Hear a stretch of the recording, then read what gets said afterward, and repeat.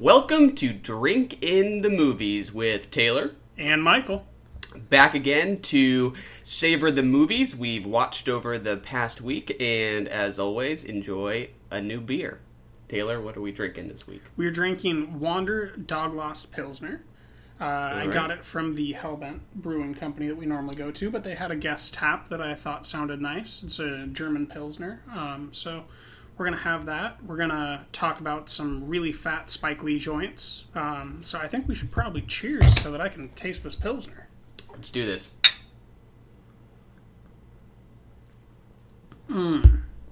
Yes, this is why I chose it. I wanted this nice German aroma. You made an executive decision this time. I did. As you picked up the beer solo. You did well.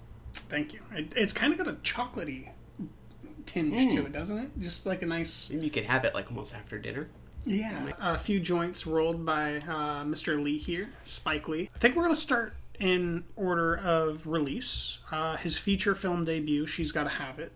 We watched it at your insistence. I had always meant to watch it in college when I was doing film class, but I never got around to it. Pleasantly surprised by this one. You enjoyed it quite a bit. I think we liked it equally. I think we both gave it 4 stars. I feel like we should have some hip-hop music playing as we kind of roll into the Spike Lee section of the podcast. That's our classic Or just a nice week. Fat bass line like Black Klansman is advertised on it. Exactly. Kind of get the listeners bouncing their heads a little bit. We hope all of you guys are kind of feeling that as we get into our Spike Lee movies. Turn on your own favorite bass line in the background. And play. Now we're in the mood. She's Gotta Have It. I liked it quite a bit too. I was more struck, I think, by the style of this film than the content. Yes. Would you agree? 100%. Because I think that the content is more about the character of what's being said, whereas the style is more about the characters who say it. Right. And I definitely think that its characters are fantastic. I think that its line deliveries are amazing. I think its screenplay is a really good time. Absolutely. Well edited, really original. It's got that great word panache to it. Oh yeah. Whereas the meat of it is it's not bad. It's just not anywhere near the stylistic lengths that Spike reaches. Yeah, exactly. I had heard prior to seeing this, I haven't seen, there are quite a few Spike Lee movies that I hadn't seen, but I had heard him in the past discussed in the same vein as Woody Allen, which never made sense to me until I kind of saw this in 25th Hour, which we'll talk about it in a minute, and realized how he captures New York City in his movies. I think about Woody Allen as being a New Yorker and his love of his city coming through on film, and even though a lot of She's Gotta Have It is set in interiors, because this is kind of like a sex comedy, I thought about, that lush black and white and, grounding characters in these New York settings. When we first meet Mars Blackman, he's kind of like off-right in the frame. Mars is such a great character. So much fun, right?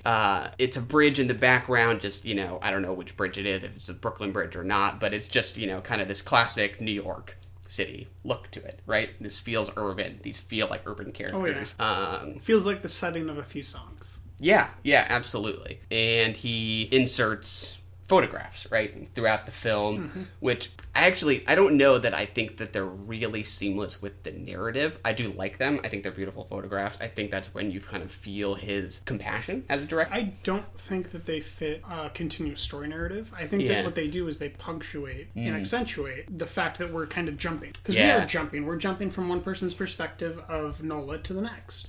Yeah. And it goes over this broad timeline. So it's kind of like postcards. To me, it was the cover of a postcard. Then we were getting kind of a new perspective each time. Yeah, that's a great way to put it. It's like, for a feature debut, you already see him sort of playing with just cinematic grammar, right? He doesn't feel the need to abide by conventions. He's like, I'm just going to put some photographs in here. Space and time is mine. Yeah, and the breaking of the fourth wall, right? We're getting interviews with these characters, which make it more fun. And I thought it actually did play kind of a key role, because had we not gotten those, to me that was kind of like these characters sort of giving us permission to watch some of these really intimate moments. Otherwise, this would have felt more just voyeuristic or something like that. Maybe not bad. It also, put me into a lens of, I was almost her therapist. Like Yeah. they were coming to me, the audience, to ask what I thought about her behavior. Yeah, And that was an absolutely. interesting lens to put on me because I didn't know what I thought about her behavior, and I don't really Yeah. still. Yeah, it's not. I think it does, sort of celebrate her free will, right? And her choosing, but Well, it's it not. certainly It's not. celebrates her, but Yeah. it also accentuates how she made terrible choices, especially at the end, where she breaks up with everyone and then tries to get this guy back, and then leaves him after he abandons his romantic pursuit. She's kind of a homewrecker. Right, exactly. It's not. But you're on her side, which is delicious, Exactly, we're on a her good time. side, even though these maybe the kind of problematic part of her is also on display. Like it's not just he doesn't make it too easy.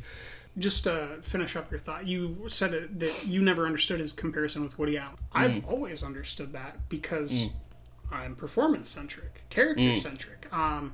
And Woody's always creating these new characters. Even his bad movies, like Amazon's Wonder Wheel, a terrible movie, great characters. Really great characters. Juno Temple is one hell of a character. I would draw a lot of similarities with Juno Temple and Nola. I don't remember her name in Wonder Wheel, but there are these really centered characters that are written by both of these guys. Yeah. And just the New York thing is certainly a similarity, but I think they're really strong at or their greatest strength is at representing these deep characters. Yeah, and affection for her. Yeah, and right? these characters that feel like they're real too. Like I feel Yeah. like when I turn off the movie, they're still out there doing what they're doing. Right, they do feel like Nola, New Yorkers. Nola lived up the '90s to me. Yeah, absolutely. Especially with Spike Lee always making himself a character. Not always a big Yes. one. Here it's a little. He's more involved. I think I preferred his character in Malcolm X Oh yeah, a little bit more, but this is a great character. I really like Mars. yeah. To me, he even has like a little bit of that Woody Allen neurosis. Oh, Right? 100%. And the glasses and kind of Yeah. the diminutive stature. And Absolutely. he's got a lot to say, but he doesn't want to tell you. He wants to show you. Yeah, exactly. It's just inviting. I think sometimes directors cast themselves, and it can come off as kind of vain. Like, gosh, what was the movie with Ben Affleck that won or didn't Gone win Girl? Best? I think it won Best Picture. Yeah. Not Gone Girl. It was the Middle Eastern one. Argo. Right, that he directed, and he cast himself in, and he had to. Argo doesn't deserve Best Picture. There's no doubt about it. Definitely not. I agree. And he has a shot in there. He just had to include a shot of him with his shirt off at one point. There's something about a director doing I don't that know kind about of thing. that, man. He's the guy that shot everything. Anytime that I want to criticize stuff like that, and I do all the time, the checks that I have in place are, do I know how much they shot? Mm-hmm. I almost never know how much they shot. It could be anywhere from 4 to 12 hours. Do I know that the editor didn't make this choice and that it was the director or not? And if you do know those things, then you're absolutely allowed to think that. But for me, I was just like, I want to. You always want to project and be angry, but you never know who to be angry at or if you're even allowed to be. Yeah. Fair point. Sometimes Maybe it's absolutely fair to feel away, but I don't know that it's necessarily fair to blame the director for an editor's choice. Ben Affleck, if you're listening, I apologize. I don't. But Mars Blackman, who Spike Lee does play in this one, I think, he's kind of a self-deprecating character, right? He's casting himself as Mars, and Mars is kind of needy, right? I think about him being on the phone. Yeah, but he's super, clever. Oh, super clever, but I think about Come him on, being baby, on the baby, baby, baby. Come on, baby, baby, baby, baby. It's exactly what I was about to say. Baby, baby. Come on, baby. To me, it's partly just about, the crap that women have to put up with. There's that montage and of... he's so great at giving them the crap. Yeah, line delivery. I hadn't really thought about that specifically, but you're totally right. There's that montage of guys saying all the things that they say to women. So funny. My favorite, I think it was maybe the very first one. Maybe that's why I remember it. But he says, "You're so beautiful, I'd drink a tub of your bath water." There's great wit throughout. Yeah, good lines. Spike Lee must have been quite the womanizer. Yeah. Anything you didn't like about it? Anything that kind of held it back from a 5, or just kind of the overall impact? Yeah, I mean, just pace issues. Not necessarily... He hadn't mastered the cut jump yet. He gets really good at the cut jump, like in 25th Hour. He even has some good moments of it in Malcolm X. So he has, I think, one of the best to ever do it in Do the Right Thing. I think that is one of the best edited films of all time because it lingers on the right moments and it cuts in the right moments. This is just, it's a great freshman effort and it lacks mastery, which is great because then I get to see him develop it. Exactly. It's kind of like Pulp Fiction or Reservoir Dogs, I'm not necessarily in the camp that thinks that Pulp Fiction or Reservoir Dogs are perfect movies. I think they're really great just like this. And to see Quentin develop is just like seeing Lee develop. You get to notice what he learns, how he learns to use it. I think that later on, is this the movie with a bunch of jump cuts? The first one that comes to mind is 25th Hour when you think of jump cuts, but... Yeah. So that, he, overuses the jump cut. And in Black Klansman, he uses it once. Perfectly. What do you think could have been Black Klansman? I'll tell you when we'll get there. You bring it back up and I'll tell you. Yeah. Noted. And he also does the same thing with the conveyor belt shot in Black Klansman. The floating phenomenon? Yeah, he overuses these in other films. And does the jump cut once, or the cut repeat, sorry. He does a cut repeat once, and he does the conveyor belt shot once in Black Klansman to perfect effect. Yeah. At climaxes. So, she's got to have it. I'm super positive on it. There's a lot of quotes that I loved in that movie. Oh, yeah. I have one favorite. Do you have any favorites that you remember? The tub of bathwater line was a favorite. Nothing outdoes the tub of bathwater for you, does it? There are a couple other good ones in there, but that one stuck with me. So, my favorite quote, I looked it up here. We let her create a 3-headed, 6-armed, 6-legged, 3-penis monster. And it was all our fault. Love it. What a great quote. I'd love to know how he went about tackling that screenplay. Do you remember who said that? You can imagine it coming out of almost any of their mouths, but... It wasn't Mars, and it wasn't the romantic character. It was the kind of womanizer character that was always acting like he was better than her, and folding... he took 2 hours to fold his clothes before he climbed in bed with her for the first time. Yeah, this is the vain one. You know who I'm talking about. The vain one. Great way to put it, Yeah, that was a great scene. I think she's already in bed. She's in bed naked waiting for him excitedly. And he just spends an immense amount of time folding and refolding and shaking out and then trying to fold it again. And then it's a really sloppy fold by the end of it. And it's just kind of draped on the furniture. Yeah, for a movie with a lot of verbal wit, that was just just visual humor. Yes. Super good. I laughed out loud pretty hard. So, I think that's it for me on She's Gotta Have It. Any parting shots? Go watch it. It's on Netflix. It is. Yeah, it's on Netflix right now. Are either of these others on Netflix? Do you know? I don't believe so. Okay. I think of our Spike Lee joints, this is the one and only. One and only. It does have a television show that Spike Lee is running on Netflix. If you really like the film, you can dig into that.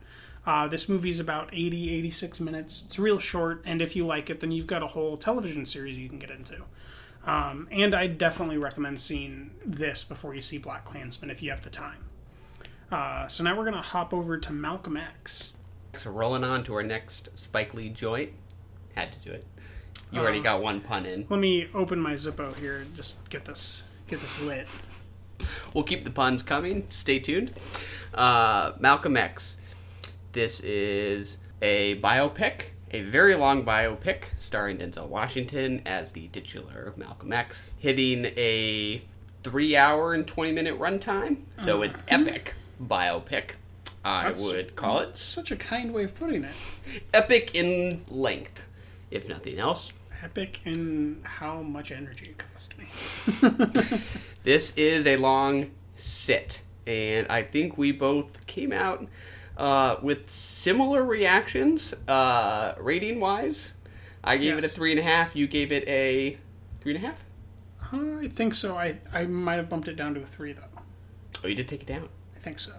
All right. I think that it was watching Black Klansman that I kind of had a better understanding for how I rate Spike's films.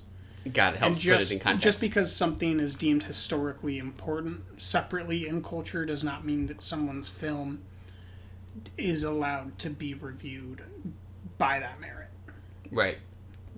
And has since come down in your estimation as a result. Well, just not in my estimation, but I'm just understanding how, or just more accepting of actually saying how I feel about it, which is not that good.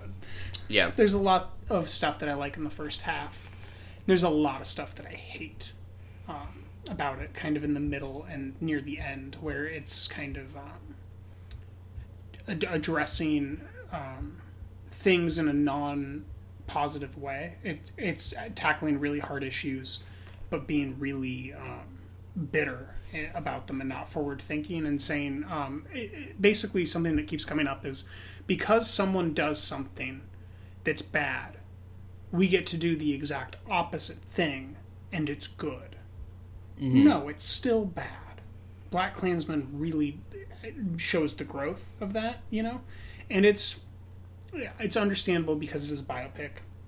It's a great historical biofilm or whatever you want to call it, that has to be accurate, but it's also just unacceptable that you would buy into patently false facts and not research them to any extent and then behave in such a way as Malcolm did. So you're talking about Malcolm X, not Spike Lee as a filmmaker. There's a lot of stuff that Malcolm does that I definitely have a problem with. Like, he's lacking a certain shrewdness. I love how he gets into everything through that etymology facet, though. He's at the jail and he's being taught Islam by a person who's also at the jail. And they are digging into the dictionary and figuring out what words mean and why that is. And that's a really great way to understand the world. But you also need to do that in other areas. You can't just trust what someone tells you. And he doesn't look in other areas. He takes what that person continues to tell him as the word of God for basically an hour and a half. And I mean, I understand why someone would do it, but I don't forgive it. If that makes sense. You don't forgive, again Malcolm, you mean, exactly. Or Spike Lee yes. for his... Yeah, I don't forgive a influencer of people that is attempting to convert people to a religion. I do not forgive them for being lackluster in their pursuit of knowledge and fact. If they're going around and presenting facts and attempting to convert people, I'm going to hold them to a higher standard than an average person. And if he was just a normal character, it'd be a lot more forgivable, but he's someone who's trying to win friends and influence people. Were you okay with how Spike represented him? I had no problems with how Spike represented him. Based on the limited reading that I did and some different stuff that I looked up, it was very accurate. That was exactly how most things happened. He definitely took some liberties, but by and large, it was generally how it all happened. He did meet someone in jail that converted him to Islam, that was a janitor, and all that stuff. Yeah, it's a very long movie. I think one benefit of the runtime is that unlike many biopics that try to do like the young age thing to death, it can start to feel like a little episodic, and definitely the phases of their life are really easily defined chapters, which you do kind of get here. You can describe, the young years, the drug dealer years, the prison years, but character-wise, I think it's a pretty smooth sort of trajectory that we get. I sort of think that how we're moving from one state of mind to the next is one thing that the runtime does kind of allow to be kind of smooth. So when you're saying smooth, you mean like it didn't jar you as the character changed? Exactly. Yeah. For me, it's kind of like it's a well-greased film. Yeah. Like, you're not getting caught when his character all of a sudden changes, because it does feel like it's an earned change each time. Exactly. And it does happen quite a bit. Yeah. So inevitably, when you do that, like, birth to death arc, there's so much stuff that you just end up liking some things more than others. Absolutely. Right? Well, let's dig there. What's your favorite scene? I think my favorite scene's unfortunately towards the beginning, and it's kind of downhill from there, but I think first act is kind of my favorite, where it feels... Well, what's your favorite scene? The dance club scene. Okay, mine too. Yeah. By far my favorite. Reminded me of a film from Vincent Minnelli's Cabin in the Sky. Yeah, so I have not seen that. Same word. There's a scene particularly at the end of Cabin in the Sky that's kind of a fulcrum of... I won't spoil it for you or the listener, because I do think that it's something that you benefit from not knowing exactly what you're looking at. But there's a certain bar scene with a song and dance number, and it just really conjured up that Minnelli choreography and lighting and kind of the sense of place, and everyone's kind of got their own separate stuff going on, but there's a central character that's definitely taken this light, and you know that it's about more than this, but at the moment it's just all about what's happening in this scene with this dance and this song, and that's present in Malcolm X and it's present in Cabin in the Sky. Oh yeah. And I think that it's really fun to see Spike play in that flavor of film, of this dance and song stuff, and I think that you should definitely dig into more of Vincent Minnelli's musical type works. Yes. That feel of a musical is something that I kind of wish, like, Chirac maybe had pulled off. I didn't like Chirac a whole lot. Did they try to do that in Chirac? I don't know. I guess I kind of... Not really. Maybe that's not a good comparison. I definitely agree. I guess I just... Like, I project that they should have done that. I just don't remember if they did. And if they did, then they did a terrible job, because I would be absolutely putting their hands for that. Yeah. I just remember not liking that movie. Yeah, and I remember... I got my friend to watch it with me, and I was like, this is going to be amazing. It's the first Spike Lee joint in a while. It's called Chirac. It's like this Romeo and Juliet story set in Chicago. Oh, it's going to be so good. There's so much culture to, like, oh, it's going to be such a good... And then it just sucked. Yeah. Michael B. Jordan in a bad movie directed by Spike Lee, I did not expect that. If you would have told me that was coming when I was a big old Spike Lee fanatic in college, I would not have believed you. A bad Spike Lee movie? I feel like that disappointed a lot of people. Something with seemingly so much potential fell a little flat, but that opening scene in Malcolm X, or maybe it's not the opening scene, but an early scene in the club, Spike, Denzel Washington, these great hitting hats, the dance these floor. great suits. They're excited. It's one of those moments where you see Spike casting himself, but you're happy for him. He's having a great time. I'm happy to watch it. Yep. I liked it. And I liked Denzel from start to finish. It was a good performance. I don't think I liked him. Meaning, I don't think that I liked Malcolm the character. Right. I liked him at different periods of the film, but I don't think that I liked him the entirety of the film. Yeah. And I think that maybe it was on purpose. Did you like the Malcolm character the entire time? You were always on his side?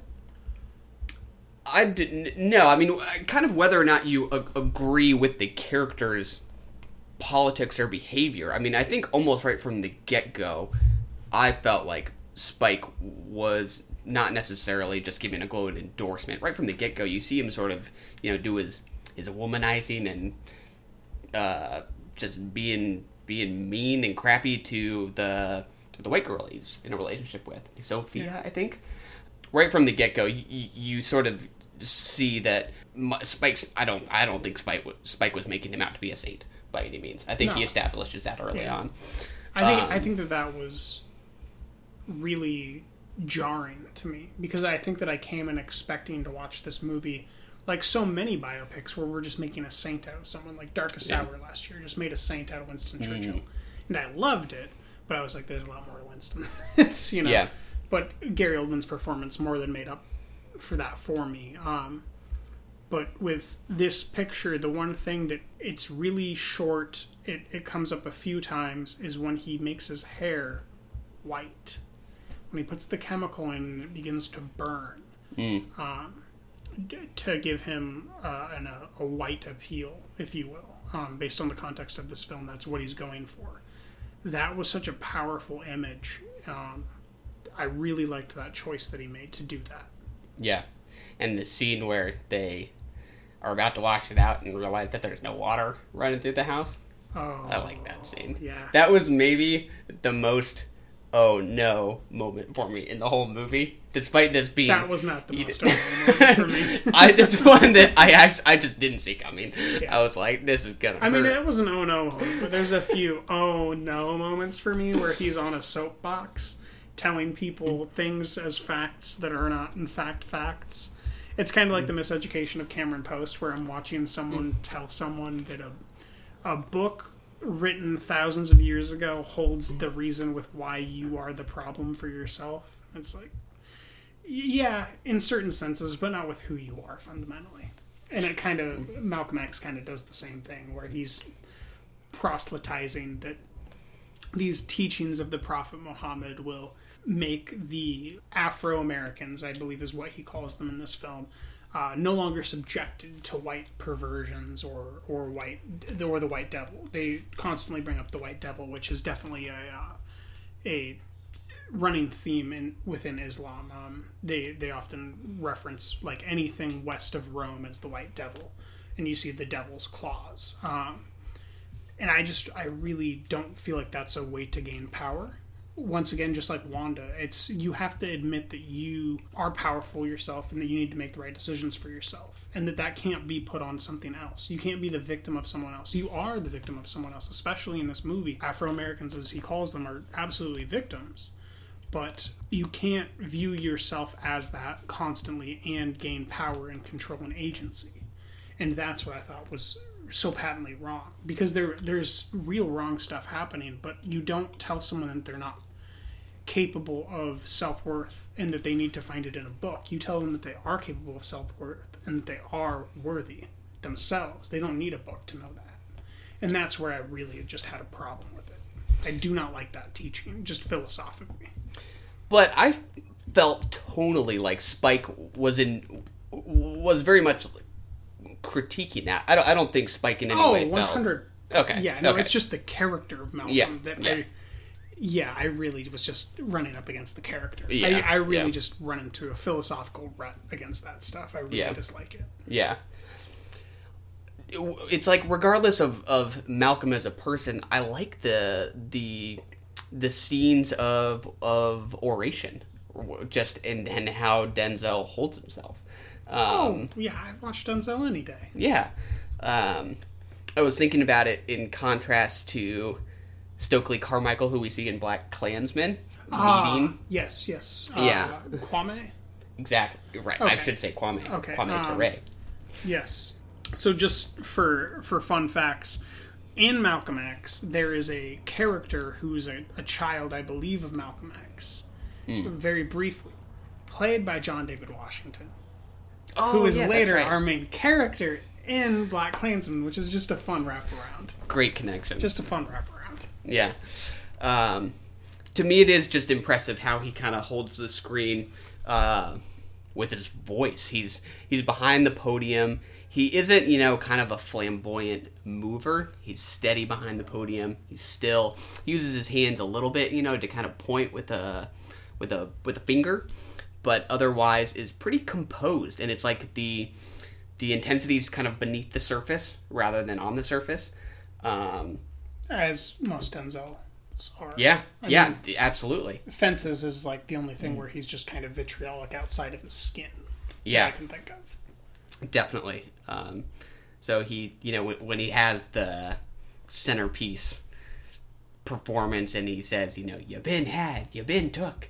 That's when I felt like there's just nobody better who could have played Malcolm X. Oh yeah, there's nobody better. Yeah. There just isn't, no. Yeah. And I liked a lot of the craft and the music. We're getting a lot of... I like the neighborhoods a lot. Oh yeah, absolutely. Really good scene locations. Great location scout there. Oh yeah, absolutely. Whoever was doing those permits was a great permit filler-outer. Yeah, there was somebody else who you had called out in your Letterboxd review as someone whose performance you liked, but I don't remember who it was. It was Delroy Lindo. Who did he play? Who plays the West Indian. The West Indies. The drug dealer?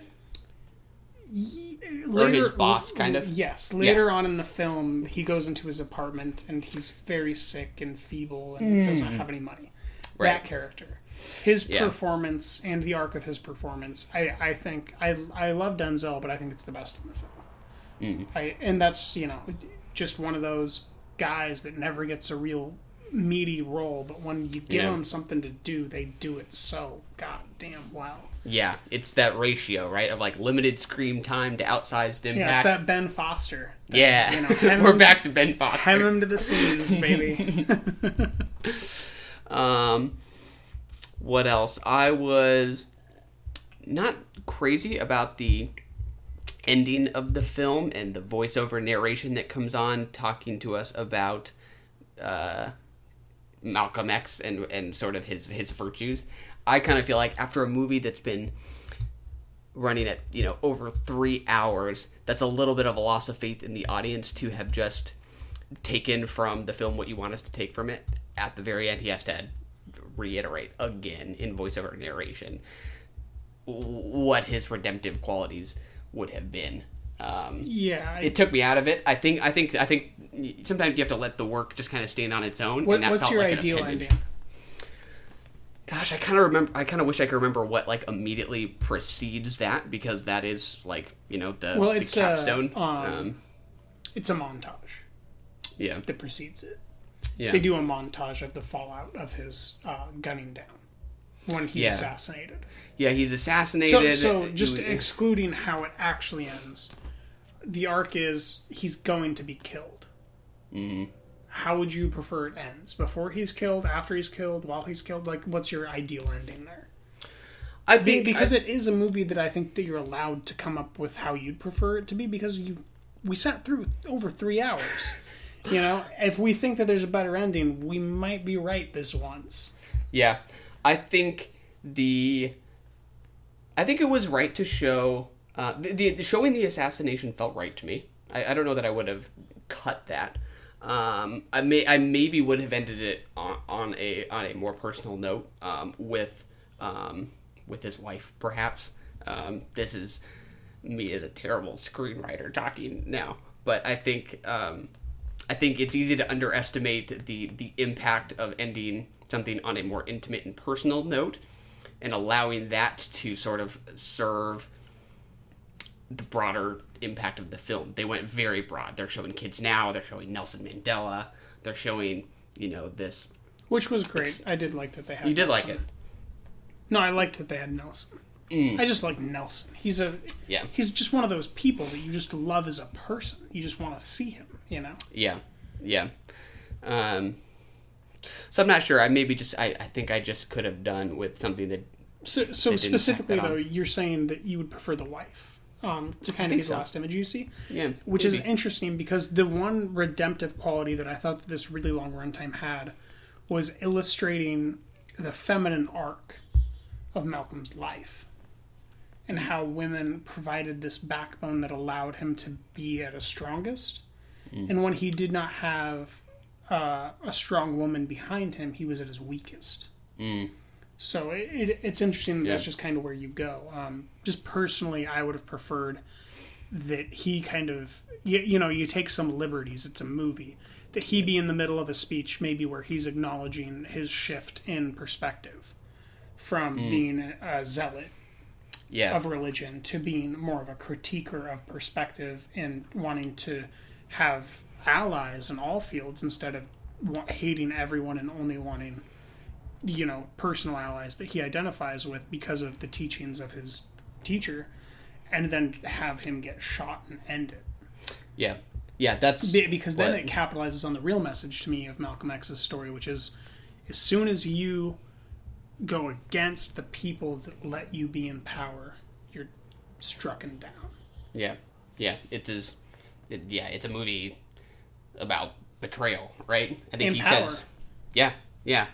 I forget what he says after his house is burned down, but it's something like, I expected to try and be murdered, but I didn't expect to be betrayed. Yes. Or something like that. And it does kind of feel like he's turning this corner where, after having told a white girl who asks him, how can I help? And him saying, you can't. he makes this he turns this corner where he starts to realize that he wouldn't respond the same way anymore, and then that's I think why the ending does hit home for me, is because it does feel like this was another phase. It was this next chapter in this that could have been this forever running movie that we don't get. Yeah. So the it's a weird movie to rate. In pieces, I like. Are you supposed to rate the man? You supposed to rate the message? You're supposed to rate the very valid reasons with why he felt the way he felt and was,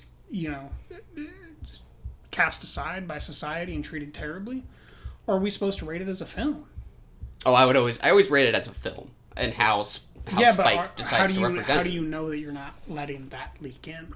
Yeah, sure. I mean, it's like we aren't watching them in a vacuum, right? Like these other things sort of interfere. They definitely play a role. Yeah, but I would think many people who have never even heard of Malcolm X, I don't think there are that many people out there, but people across the entire political spectrum who could understand and really appreciate how Spike tells the story of his life, regardless of what you think about him. Yeah. So it's a long sit.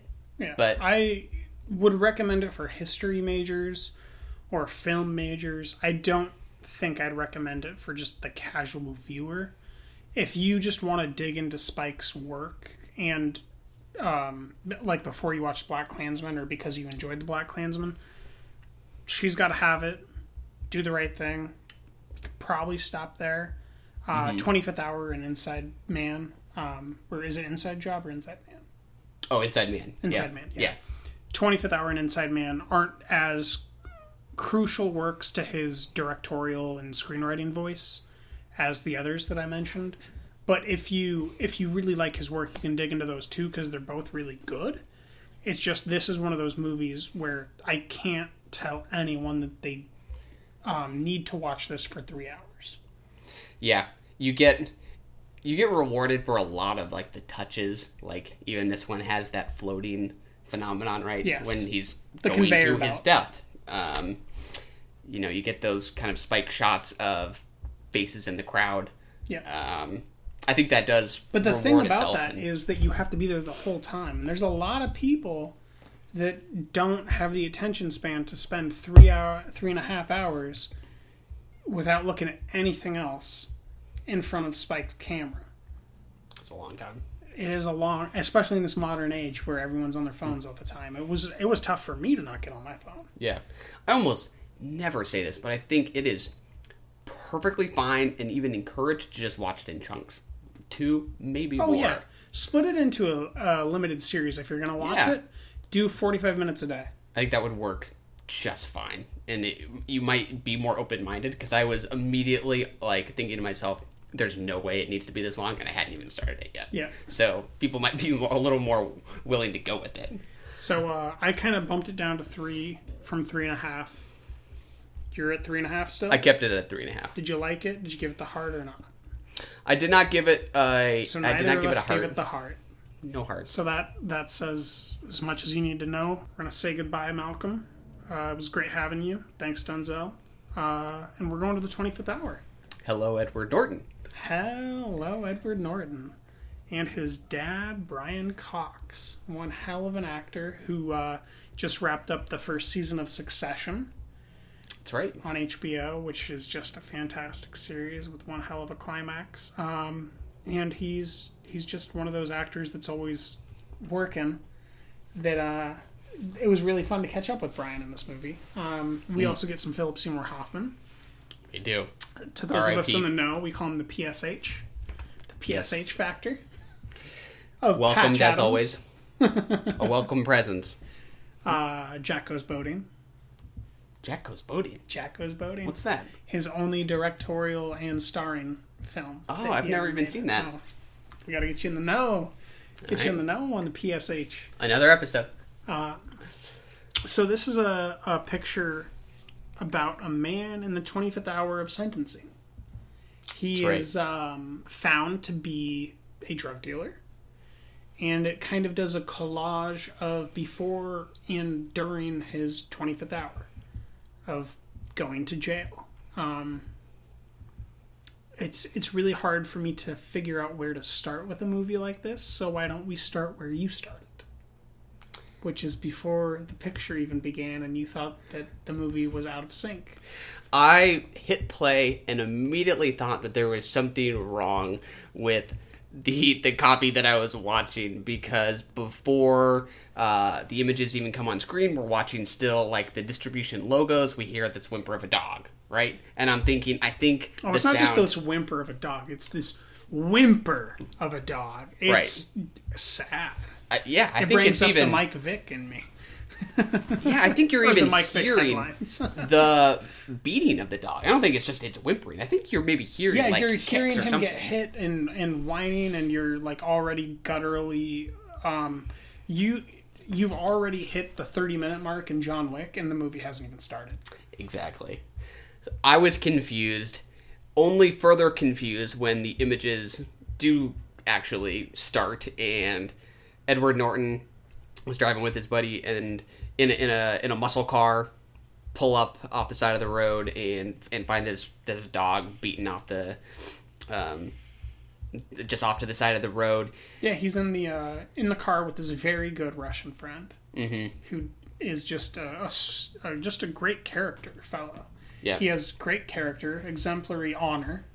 Yeah, and right off the bat, within I think the first 2 minutes, we get some jump cuts where we're sort of doubling back a half second in time. Yes. I thought for sure there was just something wrong with what I was watching because it was so quick and so jarring.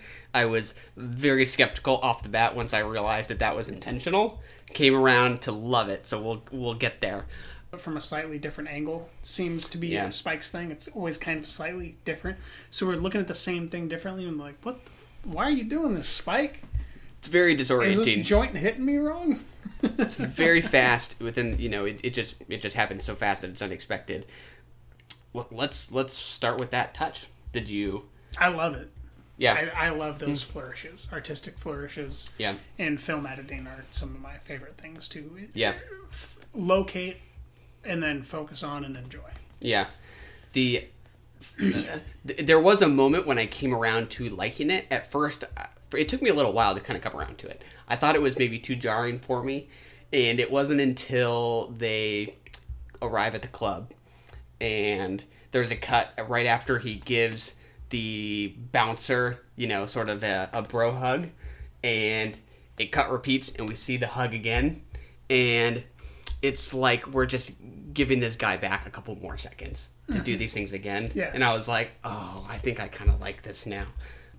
His hours are numbered, but he's getting these little moments back of joy or changing his friend's life experience moving forward. Yeah, which continues to happen in the nightclub, and I think that we should definitely dig into that when we get there because there's some complicated stuff to talk about. So we both liked the most obvious visual touch, that Spikeism. I guess, this is a great performance, just like Denzel, but for me, this has more to appreciate maybe than Denzel's performance. Maybe that's because Edward doesn't have as often a great performance, or because Denzel's just so consistent that it's almost boring to talk about how great Denzel is. You see how great Denzel was? Yeah, I saw how great Denzel was. That could cap off any discussion about Denzel. Surprise, surprise. But this is very much that American History X performance that Edward gives.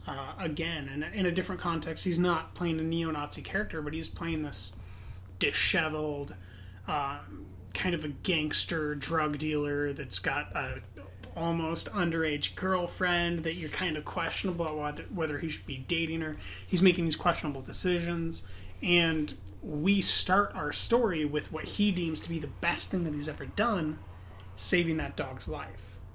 Doyle. Great addition. Important Doyle's addition. Law? Murphy's Law. Doyle's Law. I don't know. Is there a Doyle's Law? No. No, we were Okay. literally repeating the dialogue of Oh, the I opening of got the it. film right there. I thought until you were ruined about it. to drop some knowledge on me and ruin my interpretation of the movie. I dropped some knowledge, didn't ruin the interpretation. Yes, Doyle. Great dog. Great character. And the best thing that he ever did is the way that we open up the film. So we see Edward Norton's character in a much more redemptive light than he deserves, which goes on to really affect us, the viewer, in wanting to be on his side. Yeah. And there's a crucial point, I believe, before Edward meets up with his friends on his last night there, where his other friend, who isn't played by Philip Seymour Hoffman, I don't know who he's played by, says what's happening to him, he earned. He deserves this. And that's kind of the truth. He is this drug dealer. The thing that we don't know is, I don't recall what he's dealing. Do you know what he's dealing? I don't remember. It's a good question. Because if it's marijuana, then it's a very complicated thing. Because then he absolutely does not deserve it. Because it's just a plant that doesn't make anyone more violent. It just doesn't. Yeah. I got the sense that it was something If it's harder. cocaine or something, then yeah, he does deserve it. And then it's, into that moral question of, but is this the right punishment? He deserves to be caught and deserves to have it taken away, but is this the right punishment to be gone for 8 or 10 years? Or, it certainly, at that point in time especially, would have been, which was right after 9/11, which is a very important part of this movie. It plays a crucial role. Yeah. The inclusion and kind of allusions to 9/11 are what sort of threw me at first and what took me like days to rate it, because, and I'll be very interested to see what you took away from it, I just could not decide sort of what to do with it. I think I was trying too hard to try to find like a one-to-one metaphor with 9/11 and I'd love to have been able to do that. yeah, I think that was a mistake. I spent way too long trying to do that, and I think that's the wrong idea, especially if you think that Edward Norton's character has only himself to blame, like he brought some of this on himself. Like, that leads you to, I think, a very upsetting metaphor, which is that, like, we somehow brought 9/11 on ourselves. That didn't make any sense to me. I think I spent too much time trying to sort of, like, set these side by side, and that was just a mistake. But knowing when it came out, I kind of think about, again... Well, there is a very nuanced historical debate about us bringing 9/11 on ourselves. I won't get into that right now, but we could talk about that on the way to the movie later. Yeah, totally. But I went a different direction and just started thinking about when, like, the movie came out, and again, Spike Lee as a director who repeatedly and seems to enjoy grounding his films in New York City, and sort of realizing that once 9/11 has happened, there are sort of going to be stories that feel like they are in pre-9/11 New York City and post-9/11 New York City. Mm-hmm. And that by and him having to sort of make this decision that this has happened, this just happened, but I think that this is the right sort of thing to now include in the movie, given sort of the emotional experience and emotional similarities between them. But he doesn't really... You know, the first time you see it, you think there's construction going on across the street. Oh, really? See, I thought that was Ground Zero. To me, that looked like the 9/11, the site of 9/11. Oh, it absolutely does. Only probably because I read about the movie way a little that bit you're beforehand, led up to it is not. It's not about 9/11. It's not about what just happened across the street from his sweet penthouse. Totally sweet. SUITE penthouse. You know, it's this great penthouse in the skyscraper. And when you look across the street, it looks like a construction site. And the questions he's asking are like, isn't it an eyesore?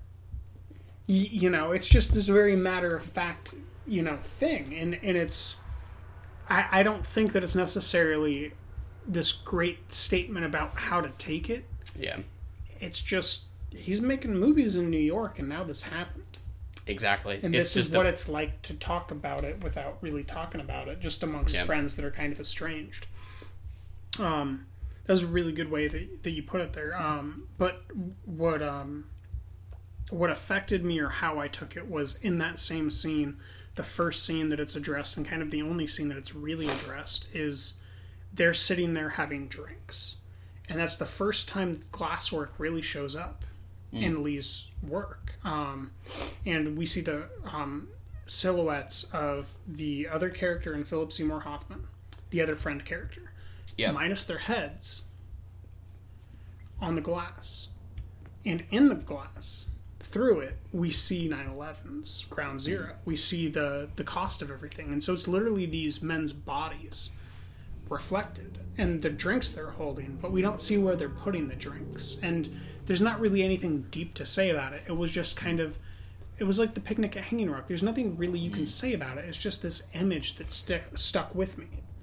You know, it's there. It's one of those things where I don't know how he came about conjuring it, but it's one of those Spike Lee images that's just going to stay there for me.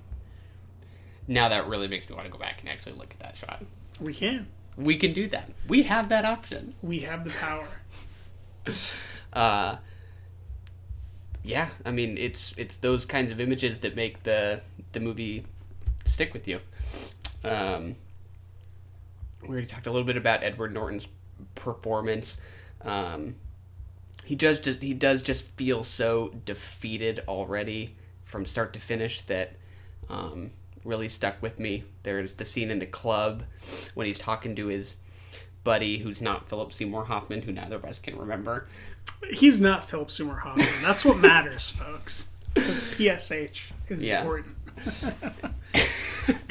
And he's talking about how he said something like 6 months, man, 6 months, and then I was going to be done. And he's talking about like all the times where he was about to give it up. Oh, because his friend is an investment banker or a stock broker, and basically what he's doing in this context of the film is much more evil than what Edward's doing, but it's legal. Yeah. And so he was get out of the illegal game and switch over to the legal game, which is even more evil. And I thought that was a nice little flourish that they don't really expound on, they just let sit. And be true. It's definitely a fact, especially at that point in time Enron was going on. Yeah. So. Which he alludes to, right? Mm-hmm. In his angry montage. Mm-hmm. Great montage. I feel like we're just kind of skirting around the feminine characters in the room. Let's address this elephant. It's going to be a hard discussion. It's not fun. So Rosario Dawson's Naturelle, great performance. Yeah, totally. Very troubling how young she is. She's literally in a children's schoolyard and he is either collecting payment or delivering payment for illicit materials at the playground when he meets her. Right. And she is in a schoolgirl's garb. Yeah. Very Lolita. Took the words out of my mouth. Yeah. And Lolita's themes only continue with Anna Paquin. Absolutely. Or Paquin. I never remember how to pronounce her last name. Yeah. Why don't you expand on Rosario, though, before we get to Anna? Gosh, it's really hard. And again, I think this is one reason why it took me sucks. forever to rate it, is because I'm still not quite sure what to make of it. Not meaning the movie sucks, but it's just one of those things where if you have to talk about it, it's really complicated to figure out what you want to say and have it make any sense. Yeah. And not only do we get Edward Norton's character's relationship with this younger woman, it's also Philip Seymour Hoffman's character's relationship interest with Anna. Yes, with a student. But then, so in the middle, contrasting both of these is the fact that his friend is the friend that isn't Philip Seymour Hoffman, isn't Edward Norton, is trying to get with Rosario Dawson's Naturelle and telling Philip Seymour Hoffman that he shouldn't do anything at all with the girl that he likes, who is 17 and in his class. Yeah. And we see Philip Seymour Hoffman's character actually act on his interest. He just makes out with her but it's I wouldn't call it making out. I'd say that he kissed her. It's a kiss. It's certainly a nightmare being woken up. Like, that kiss woke them both up from a nightmare. Yeah. You know, like the classic Princess Disney thing where they get woken up with the kiss by Prince Charming, and it's all happy roses. It's like the opposite. It's they both get woken up, and it's a fucking nightmare. Yeah. It's bad, and it's one thing that, like, I'm still not quite sure what to do with it. Like, and see, and figure out how exactly it fits in with sort of Edward Norton's character's arc. I don't know that you need... I don't think that this is a film where everything fits together and serves one arc. I think it's one of those films where everyone's doing their own thing. I think it's like New York. Yeah. Like, it's just a very New York thing where like a psychosexual film that's similar to this, that is a lot more about like a singular arc, and everything that is about serving this arc would be Una from last year with Rooney Mara and Ben Mendelsohn, which is really troubling because it is an underage girl having consensual sex with this older man, and then she doesn't talk to him anymore. And the movie's about her addressing that because she's been told that it's like this rape, it's this thing that happened to her, and that her feelings weren't real. And then she goes and has this confrontation with him while he's at work about if it was real. And that was a lot more moving to me because it was about how she, it was a real relationship that, while we as a society rightfully deem it to be totally disgusting and wrong, is truly how these two people felt. Yeah. And that is the entire opposite of what's going on with Anna Paquin, because what she's doing is like sexually manipulating him, similar to Emma in Sharp Objects, and he's very taken with her. Yeah. And under the influence of alcohol, and Edward Norton allows her to come in, and I mean, he wakes up to her like grinding on him and wearing his hat, and he's already under the influence of things, and then he goes and acts on it. It's just this terrible nightmare escape, but you don't know who's culpable. Just because someone's underage doesn't mean that they're not acting terribly and somehow culpable for their own actions. That's called parenting. Yeah. I think you're absolutely right that it's a mistake to try to connect it to any more central theme. I think that was a mistake I was making, and that it's just like you said, it's kind of just enriching the world that these characters are living in, despite Edward Norton's character's hardship. Like, other hardships exist, other temptations, other regrets that sort of fill out the movie. If there's any similarity to me, it's they all end up under an overpass. Yeah. Which they do. And Edward Norton doesn't look too good by the end of it. But I think there is a glimmer of hope in this movie, despite it being pretty mournful. But that glimmer of hope, I believe, is false. Correct? Say more. What do you mean? Or how so? The montage near the end, where Brian Cox is narrating this fantastic life that Edward could go live while he's being beaten in the face, I believe is the timeline of that. Right. It is, because it's doing that jump cut. Where it's when they're in the car, right, driving to the jail. But I thought that was jump cut simultaneously with the so it's like he asked him to beat him up, and then it kind of becomes him in the car. And while they're in the car driving, I thought that it would kind of go back to the overpass every once in a while. I don't know. Those jump cuts really fucked with my sense of time. I was thinking they were good. It just fucked with my sense of time. Yeah, which is kind of okay. Yeah. I was thinking underpass, beat up, drive to the jail. During the drive to the jail, no, because he has to go to the apartment, and Naturel has to give him the home of first ice that he drops. True, home first, drive to the jail, and then I guess it was probably just during the drive that they cut to that alternate future, and then reality sets in. Yeah, exactly. You get this alternate future which is great. I'd love to watch that movie. That was Yeah. give me a warm feeling in my belly. I know. I could absolutely see some people thinking it's too heavy-handed. You see him age or something like that, right? You see him literally grow old. I loved it. It wasn't heavy-handed at all because it went back to reality, which was far more heavy. Yeah. Which was he's going to prison for a decade. Yeah.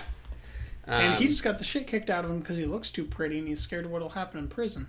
This is a very, like, sexual film. But it's not, like, overtly sexual. It's just, like, sexuality is constantly underneath the surface. It's he's too pretty to go to jail the way that he is. He tries to get his friend to kick the shit out of him so that he doesn't look pretty when he gets there. Yeah. The guy that he's dealing drugs for, the Russian fella, tells him that the first thing that he needs to do is beat the fuck out of someone who doesn't have anyone that they're aligned with on his first day there, or else he's going to get, like, prison fucked. Gang fucked, whatever you want to call it. Yeah. And then Rosario Dawson's, like, youthfulness and, you know, and then he goes on to expound on how Philip Seymour Hoffman should just wait a year. That's the age that he met Natural. You know, like, it's just this, underlying it is just this weird abusive sexuality. Yeah. And the city of New York.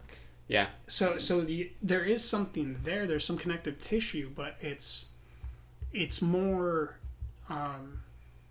silhouetted. It's more hollow. It's more about what you take in that interpretation, I think. Yeah. It's very much a projective type of a film than a film that projects onto you. You project onto it. Yeah, it's hard to articulate because the more you try to, like, hone in on specifics, the more you seem to kind of be missing the idea, right? It's sort of like Impressionism, I guess, right? Where, you know, you're looking at things through kind of a warbled glass, and if you look too close, you miss kind of the big picture. Exactly. Lean back. Yeah. I spent way too long looking at it too close. And definitely glad. Too much coffee that day. Probably. But yeah, I think there's hope. What I put in my Letterboxd review was that I think there's hope from the first scene, right? With Doyle seemingly being on death's doorstep. It looks like he's got less than 25 hours to live. He does not look too good, and he gets a second chance. They throw him in the trunk. That's what I meant to say. So the first thing is he saves something, but his blood is drawn from it. I think that was very purposeful. Yeah, he gets bitten or clawed or something. An act of saving also drew blood and cost him something. So from the very beginning, to do something good costs him part of his life. Yeah. And what is prison other than a cost of life? Yeah. And I think that he goes on to try to do good things or has good intentions, and that is what... Because the only other character in the beginning goes on to kind of play this dog character who is this portly Russian who is telling him that Natural betrayed him when really it was him who betrayed him. And he's the one pointing out that he just got bitten. And he's trying to tell him it doesn't matter. But really this fella is the guy who really bit him. Really fucked him. Yeah. Right? So that was kind of the theme that I picked up on. That was really the underpinning of the message that this film had for me. Was that the things that you try to save, the nice people that you try to take care of and believe in, are the things that really get close to you and cost you parts of your life. Yeah. There is no saving without some expense or something. Yes. Yeah, I agree. I hadn't really thought about it like that, but that seems very on point. I agree. I loved it. I don't know if I have anything else to say. Yeah, it's a great movie. Yeah. It's a good one. I definitely recommend it. It's available on digital download, and I'm sure that it'll be on and off instant streaming as you come to it. Just kind of add it to whatever list you have, and you'll get a notification, I believe, if it does hit streaming. That was our last joint that we sparked before the Klansman. Are you ready? I am ready. We are continuing with our Spike Lee filmography with the latest Black Klansman. And just in coinciding with Spike, the next door neighbor dog, barking. That's exactly right. You may hear him He is a friendly dog, just eager to participate in the podcast. We told him he couldn't be a guest. He insisted. Yeah. No Barbara Loden, no Spike the dog. He can deal with it. Can't control it all. Black Klansman. We both just saw this in the last 48 hours. Mm-hmm. I think we gave it the same score. Mm-hmm. 4 out of 5 stars with hearts. Mm-hmm. I think we both enjoyed this pretty well. Yep. Just opening, I would say that it's his, as I wrote in my Letterboxd review, his most well-layered and broadest joint. It's something that everybody can smoke. Ooh, I like it. It goes down easy. It sure is. Which is a funny thing to say about a movie that's about the KKK. I don't know. I think it makes absolute sense because fuck the KKK. Yeah. It makes it real easy to say fuck the KKK. Word. And the hard part is almost the way that he addresses the other issue, which is, like I was saying earlier, just because something's bad doesn't mean you get to do the exact opposite and have that be the good thing to do. And that's where this movie really digs into something a little bit more difficult, right? Because the gal leading the Black College Student Union, is that what? Patrice. But what is that the name of what the union is? Yeah, I think that's right. She is calling all cops pigs, doesn't know that he's a cop, saying that all white people are the problem, and by the end, this really turns into a huge problem for them where they're going to break up, because of it. Because she can't be with a pig. Yeah, it certainly, I don't think it ends with them necessarily together. No. Exactly, yeah. But the actor who plays Ron Stallworth, I'm forgetting his name, it's Denzel's son, right? We're talking about which Ron Stallworth? I'm talking about the African-American Ron Stallworth. The not Adam Driver. I was talking about Adam Driver, Ron Stallworth. Oh, okay. I see.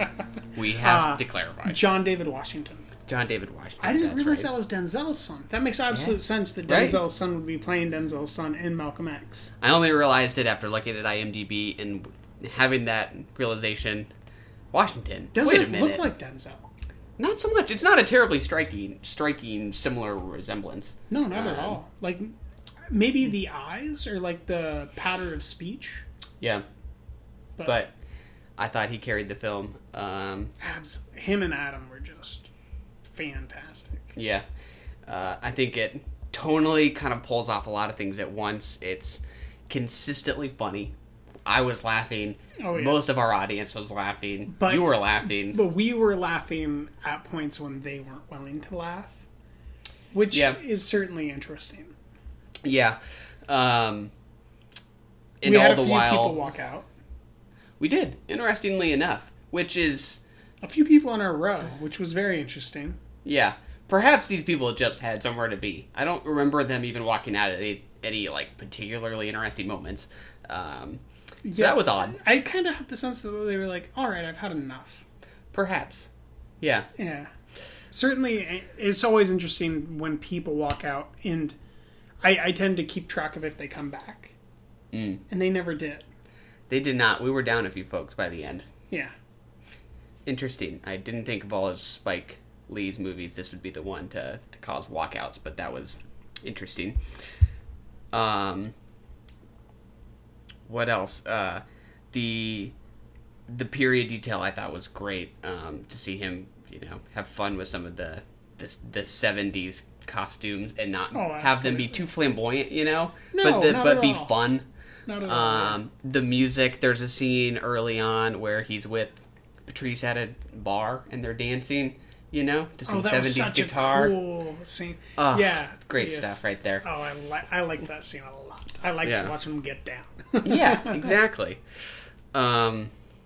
He's just having a good time. Oh man, yeah, that really puts a smile on my face remembering that scene. Yeah, I think this is one of those movies that shows him as both an angry voice as well as a compassionate voice.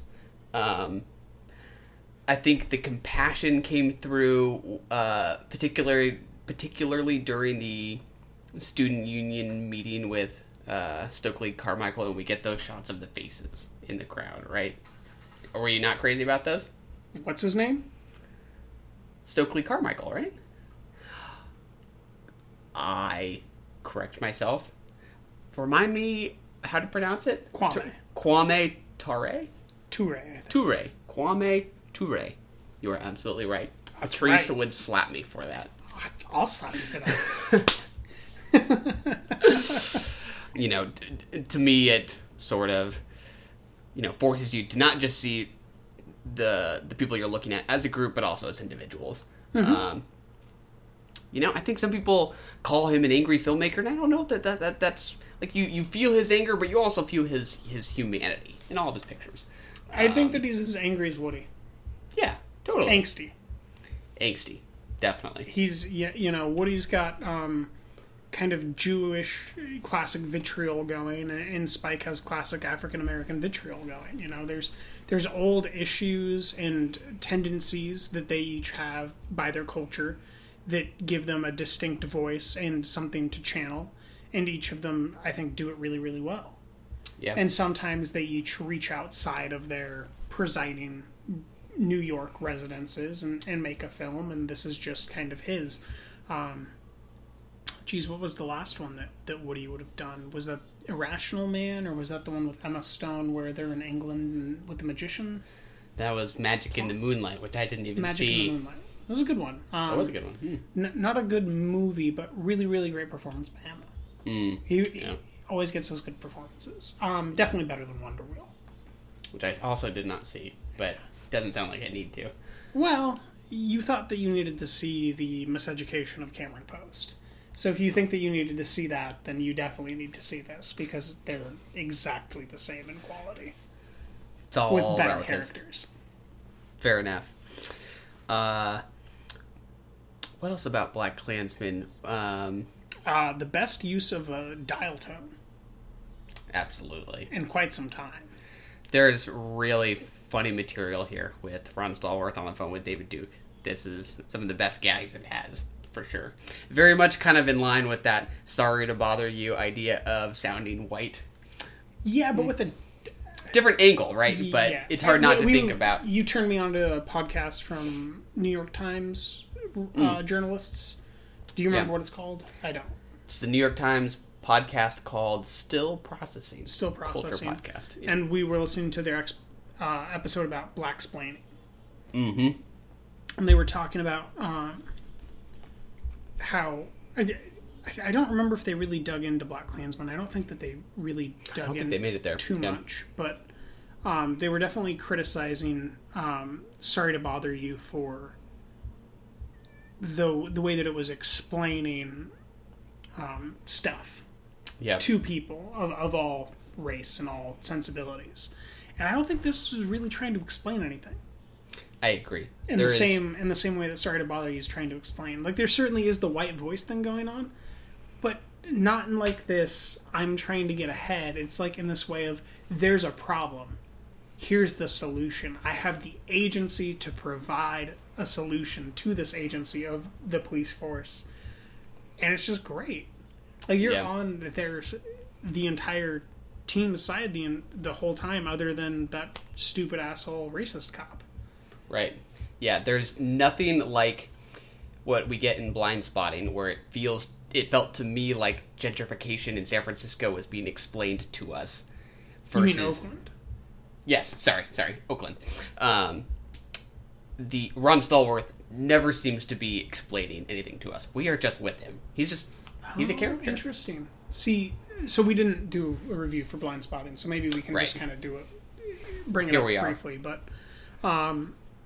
I did not take it as an explanation. I saw it as Daveed Diggs grew up there.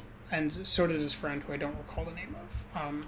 But I saw it as like they were processing it for themselves, and this just happened to be a screenplay about that.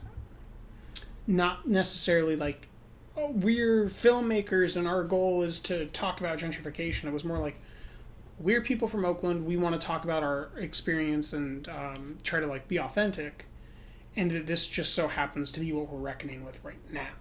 if that makes Yeah. sense. Yeah. I mean, I definitely hear that green juice criticism that she had. I just don't know that it's that important, though, because what they're communicating in their screenplay is how they feel and how they feel they can accurately represent how they feel. So I think whatever liberties they take and whatever symbolism they use is completely reasonable, and you don't have to be narrowed in by your culture's experience to what you use for symbols within your own storytelling. Yeah, I would agree. To me, the directorial intent behind it makes total sense.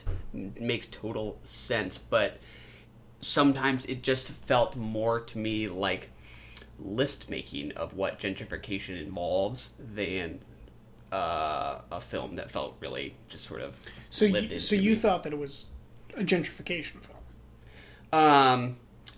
It's not fair to call it that, because there's also this a police shooting, right? I mean, I don't want to give short shrift to that, but the gentrification thing is just first coming to my mind, I guess. This is one of those interesting things where I'm completely opposed to you. Ooh. I 100% disagree that it's an issue film. To me, it's a relationship film. Ooh, yeah, that didn't strike. It didn't hit me that way. It's their relationship. It's David and the other character's relationship, and their relationship to Oakland. And just because there's police shootings or green juice or gentrification, that's just characteristics of the relationship between them and the city, because their relationship is because they both lived in Oakland.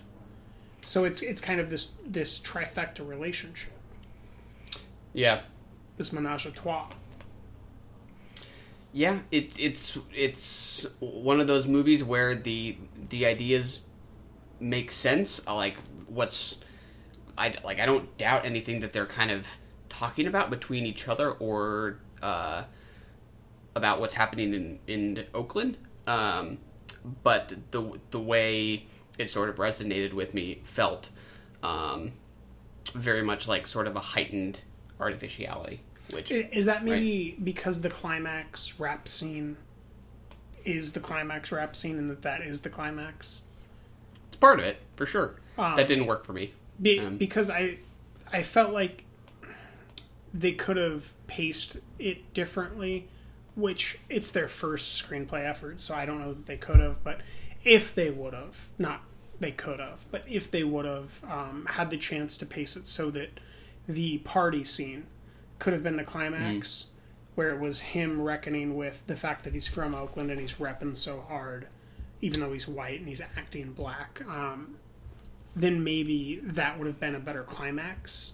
Yeah. And that maybe the police scene needed to happen a lot earlier, where he confronts him and we kind of get the rap scene, because it was really strong, but it kind of undermined what did come before. And I mean, I'm not like a huge fan of this movie. Yeah. But I did like it enough to put a heart next to it. It's a 3 for me. So I felt about it the same way you feel about Cameron Post, except for I give it a heart. Yeah. Meaning I really enjoyed the emotional experience I had. That's kind of what that means for me. Yeah. Yeah, I can't remember. I think I gave it a 2.5, so not that much lower. But in contrast to Black Klansman, where I just feel like I'm dealing with more fully realized characters and a more organic kind of connection between the characters and the world that they're in. I understand. I understand. I don't agree. Yeah. I think that the reason why you feel like that is because Spike's a much fucking better director. Because it's based on a real book. Because it's based on real events. Whereas I think that the characters, the two main characters in Blindspotting, are just as believable and real characters as any character in Black Klansman, to me. I think that's a hard thing to pull off and make it still feel real when a character bursts out into a rap, right? It certainly has a heightened element of theatricality. Yeah. But, I mean, the whole time I was watching Black Klansman, I wasn't thinking this is real, necessarily the whole time. Like, everything that's happening isn't real. When they're at the Klan meeting near the end, And the servant, says quite loudly, if I knew that this was a Klan meeting, I wouldn't have fucking taken this gig. Yeah. You get the sense that that's not exactly the tenor he would speak. There's just subtle touches that really keep you reminded that it is a movie. Yeah. Yeah, it's weird. I don't know if But it is weird, it's a true story. Yeah. Oh, absolutely. It's some for real shit. Very faux real. It's weird to sort of compare, like, the rap in Blindspotting to something like Radio Raheem in Do the Right Thing. You can, love because and hate. that's amazing. But that's exactly why we should compare it, right? It's like, why is that amazing? Or at least, it's something for me to think about, since I felt like those are equally sort of theatrical gestures. Maybe the rap's even more theatrical, but in both cases, Radio Raheem's breaking the fourth wall. He's just talking to us about love, hate, doing his thing. Okay, so for me, they're separate things, because Spike is a visionary. He does write screenplays, yes, but he's a filmmaker. Daveed Diggs is a performer, and he wrote this screenplay with his friend, who also plays the other character. And to me, that is an entirely separate sensibility. To write and to do a visual art are not coinciding things. If one person only does one of those and one person does both, that doesn't mean that they're both the same to me. That means that one is that Quentin Tarantino vein of that super artist with impeccable vision, and the other one, it just has a way that they feel that they want to represent through character. It's kind of like a screenwriter. Like, why isn't Gillian Flynn directing? It's that same thing to me. It's someone that has something to say about character, not someone that has something to show about how to represent the real world interacting with these characters. They want to write about it, but they want someone else to make those hard decisions. Well, then I guess, to me, the failure for me rests with the director of Blindspotting. If you think that this is a writer's movie, then he fails totally. And just because... My biggest criticism of it is the first third sucked. Directorially-wise, the lighting was terrible. The directing was terrible. It wasn't framed well. Yeah. And they kind of found their groove about 2/3 in, but it was way too late. Yeah. Yeah, by that point, to me, like I've brought up before, it's, the character work that sells it. And what I think, is fascinating, just like last episode that I thought was really fascinating, is that you think that Blindspotting is equal to Hail Caesar. Rating-wise? But That's weird ratings. Two different movies. Two separate conversation. Not right now. By the way, folks... I heard that you raised Hail Caesar to 4 or 4.5? This is false. This is fake news. What you're peddling. Okay, Trump. By the way, folks, Blindspotting was not even on our list of films to discuss. This is bonus material. BS. We nicely weaved it in here. That was a real pat on our own back. Shouldn't have done that. Now I just have to edit it. See the silent trunk. Slowly build back into Blindspotting. Or Black Klansman. Or Blindspotting. Whichever one. I gotta think about something to say about Black Klansman. We could talk a little bit about Adam Driver. We could. I really, really enjoyed in this movie. It's hard to figure out where to start with him. But really, when he turns around in that chair, that really just... That's exactly what I was going to say. He is the audience, kind of. He's kind of the audience's way in. Of, are you saying this? Are you really saying this, Yeah. That turn, it's not an entirely smooth turn. He does it in, chunks. And he's... revealing Michael Buscemi's face. Yeah. Absolutely.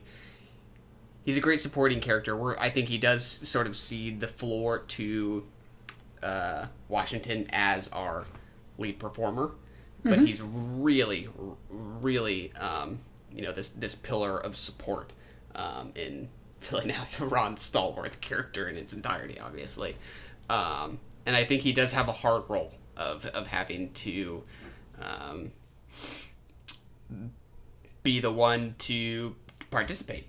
I think, anytime you have, a performer having to play a performer that just kind of obviously involves these different sort of layers, that I believed from start to finish. And that's what's, so unsettling, is that his performance as a supposed KKK member is so convincing, right? You believe that these guys would believe him, right? I believe that it was believable enough for the... Oh man, this is hard to say. I believe that it was believable enough for the nice Klansman. Right. And I believe that it wasn't believable enough for the bitter, angrier Klansman. Right. That's exactly it, right? And that's exactly what gives it its tension. Yes. And its believability. It's the reason why a certain rock gets thrown through a window. Yeah. That's the moment where, to me, this is almost playing like a buddy cop movie, right? That's when it's at its best, Yeah. That's kind of my favorite genre. War on everyone, nice guys, just any sort of a good buddy comedy. Yeah. Really makes me smile and have a good time. And that's maybe what made me really just overall enjoy this and feel like it is broad. Yeah. Because the buddy comedy is a super broad genre. That it's hard to point at anyone in any part of America that doesn't like a good buddy comedy. And this just happens to be one where they take down the KKK. Yeah. Yeah, to me this is... Oh, it always sounds so pretentious to call it an important film. I can't believe I was about to use that word. Oh, you're about to use the word oeuvre? Ooh, I could use that, but I would say we don't get that many movies that are this funny and that this sort of easy to watch. In this vein, yeah. Yeah, exactly. With political themes on their minds. Any description of a movie that sounds too overtly political, I think, can rub people the wrong way as pretentious. I think this is a very unpretentious movie. It's a fun movie. Yeah.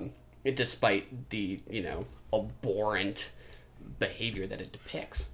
And I think some of the touches we didn't talk about involved visual storytelling as something Spike seems to be suggesting we think about, right? In the very first scene with Alec Baldwin as somebody who you listed in your Letterboxd review. Who was this character? You don't remember this character? This is a famous character within the Black Klansman world. What's this guy's name? Well, I, of course, have it memorized. So let me just thumb through my neurons. Dr. Kennebrew Beauregard. That's a big name. It is quite that. Dr. Beauregard. Kennebrew, sir. Kennebrew Beauregard. That's a mouthful. Played by Alec Baldwin. We see him spouting racist rhetoric, but having some trouble doing so. Rehearsing. Exactly. Rehearsing some sort of a terrible racist presentation. Yeah. To great comedic effect. Gets the whole theater laughing uncomfortably for our theater. It does. And that's before we even see anyone else. This is just the opening of the flick, of the joint. Yeah. This is before we've even ashed it. We start immediately with a character who's, spouting things that almost anybody would, find pretty repugnant, but it makes you laugh, and it makes you aware of, sort of the visual storytelling techniques that are used all the time in movies, in news, to elucidate a point. Kind of has that callback to another movie that we both really liked, Hail Caesar, where George Clooney asks for a line. Right? He asks for a line. Yeah. And you famously loved that film. 5 stars? Oh, 6 out of 5. Yeah, I thought so. Oh, yeah. 9 hearts. Oh, absolutely. And then we get the inclusion of the KKK watching The Birth of a Nation. D.W. Griffiths. That was tough. That is super I haven't watched it yet. I've Me neither. always meant to watch it, but I feel like by watching it, you're like allowing it to be important.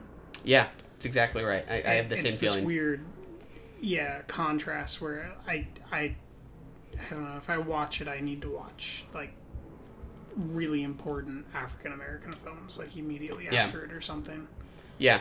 So it's just interesting to see, a filmmaker who, is clearly a cinephile. He knows his movies. He knows his movie history. I think you see in his other movies the styles and techniques that he really appreciates from. Oh yeah, I mean, Cool filmmakers Hand that Luke precede him. is the poster on Edward Norton's apartment. Yeah, film is everywhere in his stuff. Yeah, but he's also aware of how troubling it is to watch some of these movies that have been deemed influential in some way. And he clearly had to watch it to include it in the picture, and that's part of it. Do we watch the terrible past that we have and move forward, or do we try to avert our eyes and not address it and repeat the past?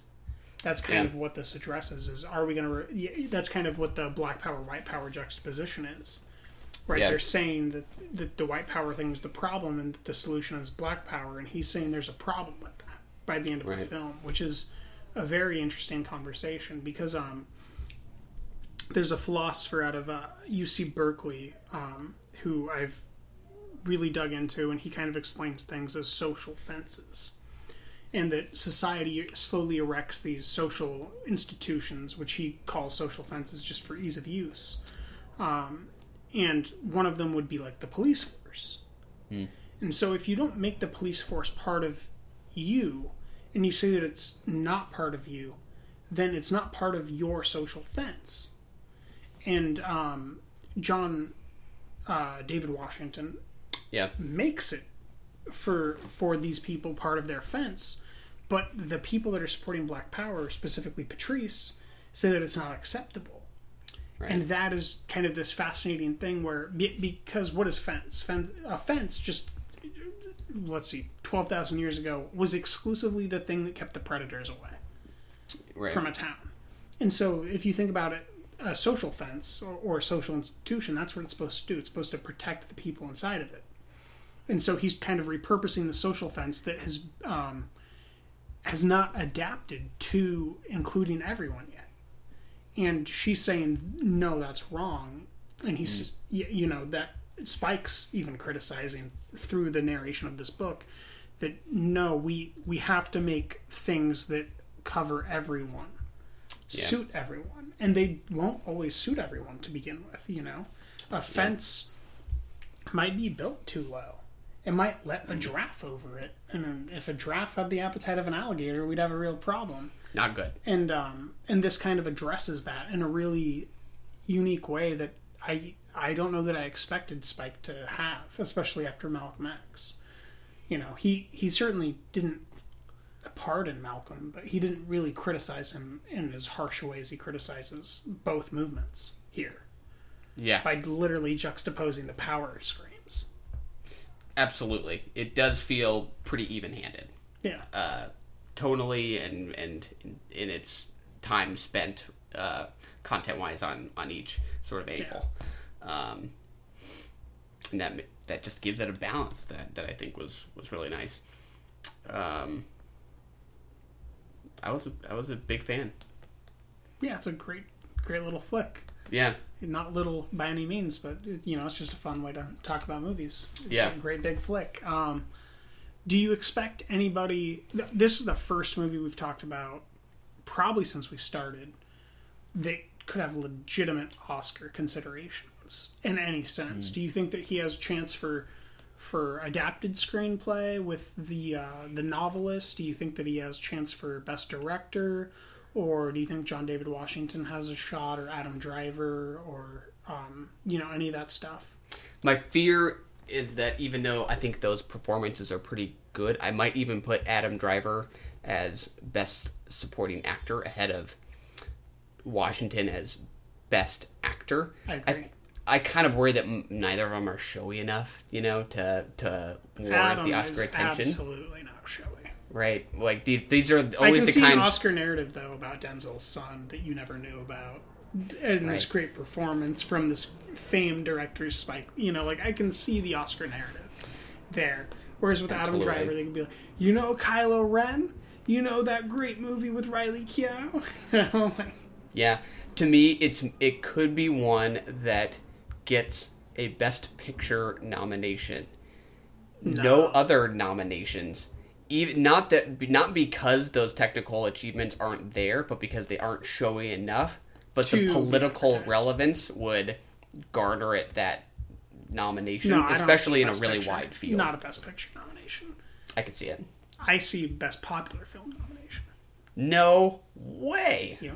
No way. I don't think it'll be big enough at the box office. This just came out 48 hours ago. We don't know what type of legs it's going to have with, if Fox News decides that this is some sort of a offensive film, then it could have 3 weeks of great box office, which would be ideal, we just need the right narrative to get behind this movie because it's the first movie from Spike in over a decade, really, that deserves the attention. And it really deserves the attention. It's a great middle America movie that kind of is for everyone. You can be in Alaska, Hawaii, Florida, upper New York, Buffalo, it doesn't matter. You can kind of have a perspective on this. And luckily, we have a really nuanced perspective of the landscapes by having someone on the podcast, limited time guest from Colorado.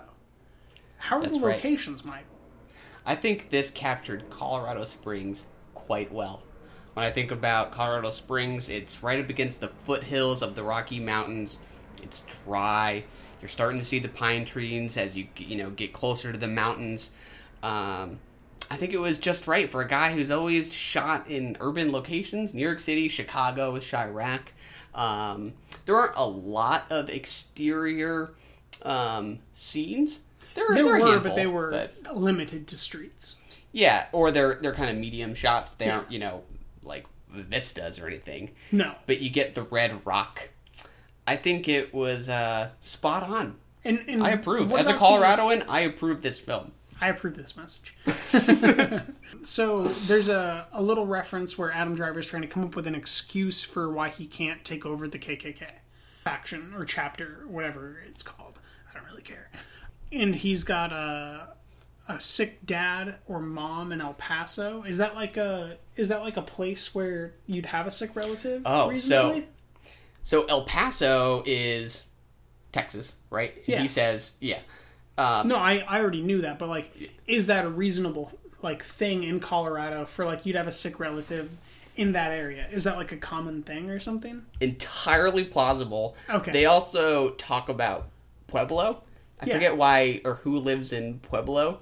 Well, no, I thought they were trying to be racist and blaming a character. But I might be mixing sharp objects with this because they are certainly blaming the Mexican truckers and sharp objects. Absolutely.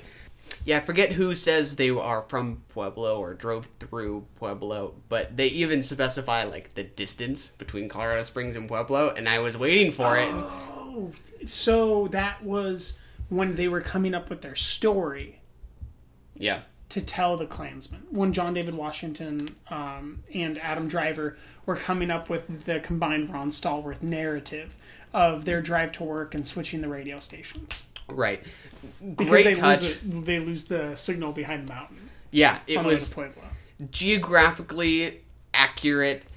Pueblo is not a popular town, They just as easily could have said Denver, but Pueblo's small town just off I-25. I drove I-25 every weekend growing up. I'm they got it. I'm looking for the flaws. They figured it out. They looked at the map. They must have had a well-written book. Location scout did their homework. So, the two things that I'd alluded to earlier are the cut repeat. So, do you have anything you want to say about David Duke before we get rid of David Duke? No, we can move on. Performance or anything? Okay. It was a pretty good performance. I liked him. You just went on the record as liking David Duke. I Gotcha!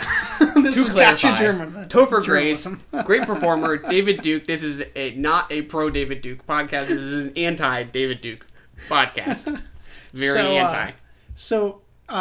I wrote in my Letterboxd review that it has the most memorable telephone call in cinema history in the last decade. When he calls David Duke to let him know that he's been talking to a black man this whole time. And when I believe it was that exact moment when he goes to slam the phone down. That's the only time Spike does cut repeat. Oh, I don't So even he shows remember him that. slamming the phone down twice, you know? Oh, So yeah. you really, just like the hug, you get this extra sense of, fuck you. Oh, yeah. Just giving you that satisfaction twice over. And then you call it the floating bodies, I call it the conveyor belt shot. Yeah. It's this moment of horror when the entire film we haven't seen a cross burning because of the successful investigation of the Klan. And they hear some noise outside, him and Patrice. Mm-hmm. And he grabs his gun and he tells her to stay there, and she already has a gun, and she's pointing it. She got it from her purse real quick.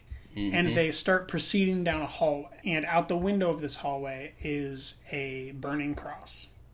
And we cut to the KKK kind of fleeing the crime scene. But in that hallway, they have the conveyor belt shot of horror, out-of-body horror. You know, that floating body. Where they're just looking on. And this is our first sight of the burning cross. And why is it there? It's there because of them. And because it doesn't matter what color he is to us, the viewer, it matters who he is to us. We feel horror with him. Because to do this to someone for no reason at all about who they are, but simply what they look like, is just terrible. On so many levels. And it's almost like an existential problem, the way that it's posed, be it at that point in time in the movie. Like, it's not just a black thing. It's not just, like, about white racism. It's about judging people off of external characteristics, not the quality of their character. Yeah. And it's just a moment of horror that I was 100% there for. It was so effective for me. And I thought that those two shots were just the best that he's used his... the shots he's known for in quite some time. Yeah, to feel like he was, like we were going to get a triumphant ending, only to then get that shot of a cross burning finally happening after all he's done to try and infiltrate the KKK and essentially doing it. That was after they took the case away. Right. Exactly. Yeah. So yeah. It's devastating. Yeah. The immediate cost of him no longer being able to perform his duty is the thing that he'd been keeping from happening to him. Yeah. The second that responsibility is taken from him, it continues, and it's just this feeling of defeat or something. Horror. Yeah.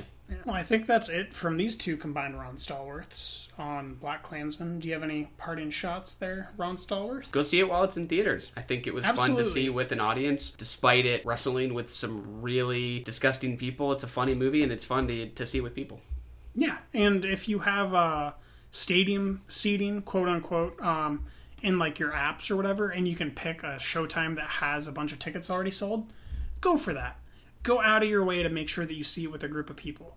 Because getting to hear people's restrained laughter and shame, like laughing or being ashamed to laugh, adds a whole nother dimension to part of the problem that this movie is addressing. And it's just a great movie. And I really hope that it makes enough money in theaters for it to be rational for another studio to spend money on it. Just kind of my closing statement here is this is the first movie all year that is good, that was made by Legendary. Oh, right. I know you have some beef with Legendary.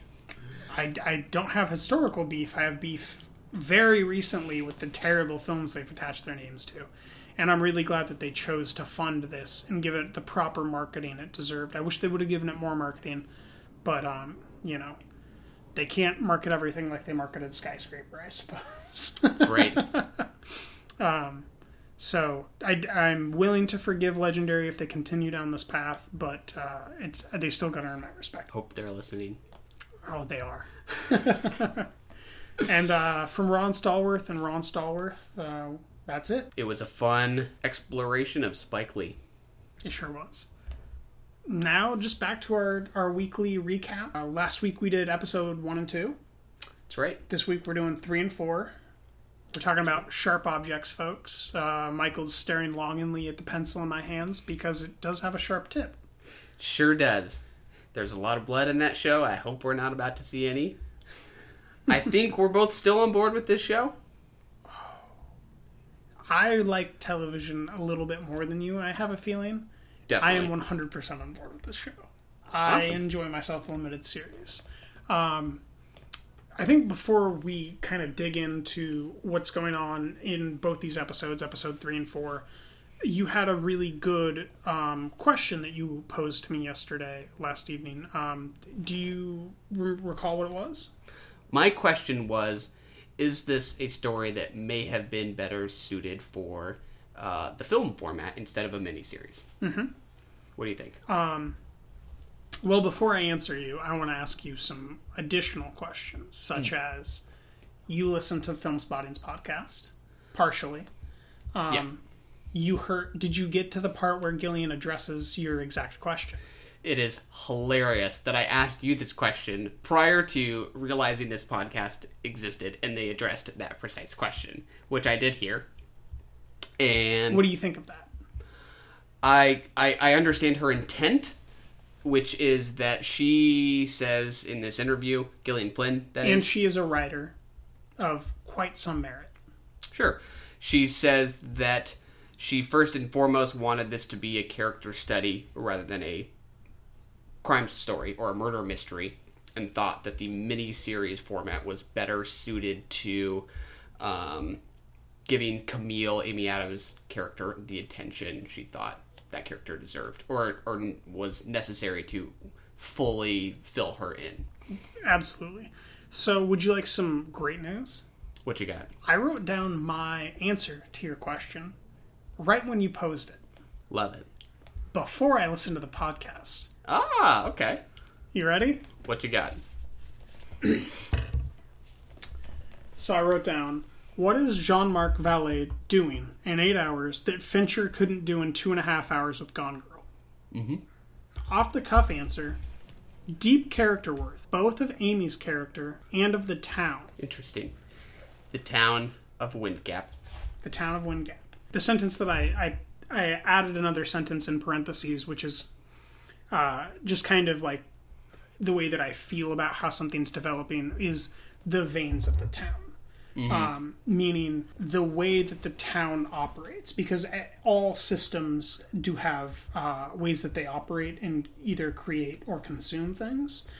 And I do think that over time we're really getting to feel how the town of Windgap operates, and who, just because the immune system might be the sheriff doesn't mean that necessarily the heart is anybody that would actually normally be in charge of a town.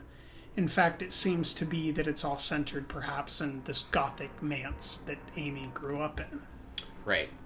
I do think that word gothic hadn't really crossed my mind before listening to the podcast, but as soon as you hear the word and you think of the house they live in, this American gothic mid-America manse. It's huge. That word suddenly feels just right. Southern Gothic. Well, I mean, you can just think about Amy as a character too. Yeah, like, she absolutely is like an embodiment of that house. Like she's always dressed in black, right? Yeah. She's cutting. That's not really secret at this point. She's cutting because she doesn't like herself. She's writing terrible words or questions into her skin. She's constant. Like, her most emotional moments are around death. You know, her life is centered around death. Like, it is a very classical Gothic tale. Yeah. When I think back to film class days and talking about the Gothic tradition, I remember talking about, like, the idea of something out of the past haunting the present. Mm-hmm. And in this case, it is her past, right? That she's wrestling with. Very much that Crimson Peak. Yeah.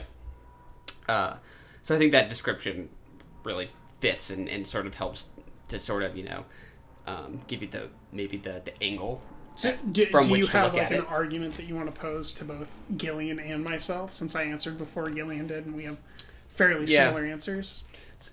Two things. I don't know that her answer.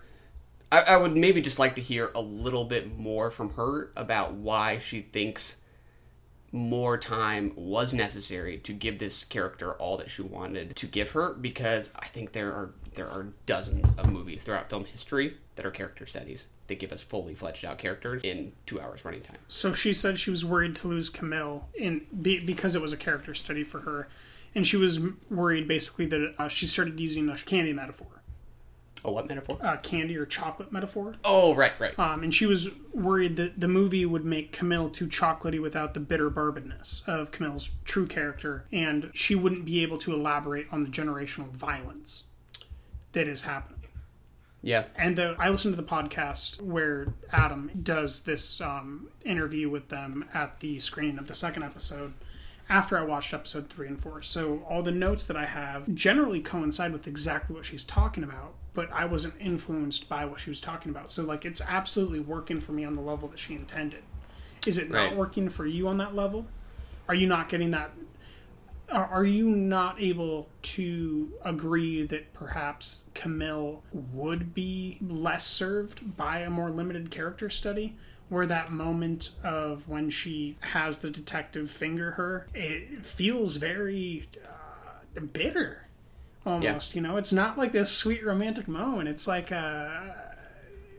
it's hard to put words to it exactly, but it's not a sweet moment. It's a savory moment, I guess. Like there's a lot to chew on there, but it's certainly not romantic.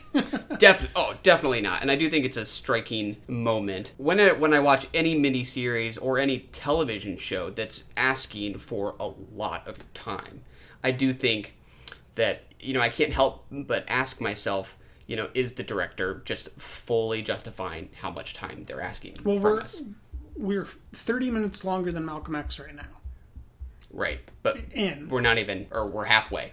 Yes. And does it feel like it's wasting your time? It's definitely not wasting my time. Like, overall, I still enjoyed this series quite a bit. But, I think a little bit about, like, last week when we said episode 2, we didn't have anything to say about it. Because nothing really happened. Not a problem. There's absolutely value in world building out a sense of place. There's value in that. I don't know that some of the editing that I liked at first is really working for me quite as much as I thought it might.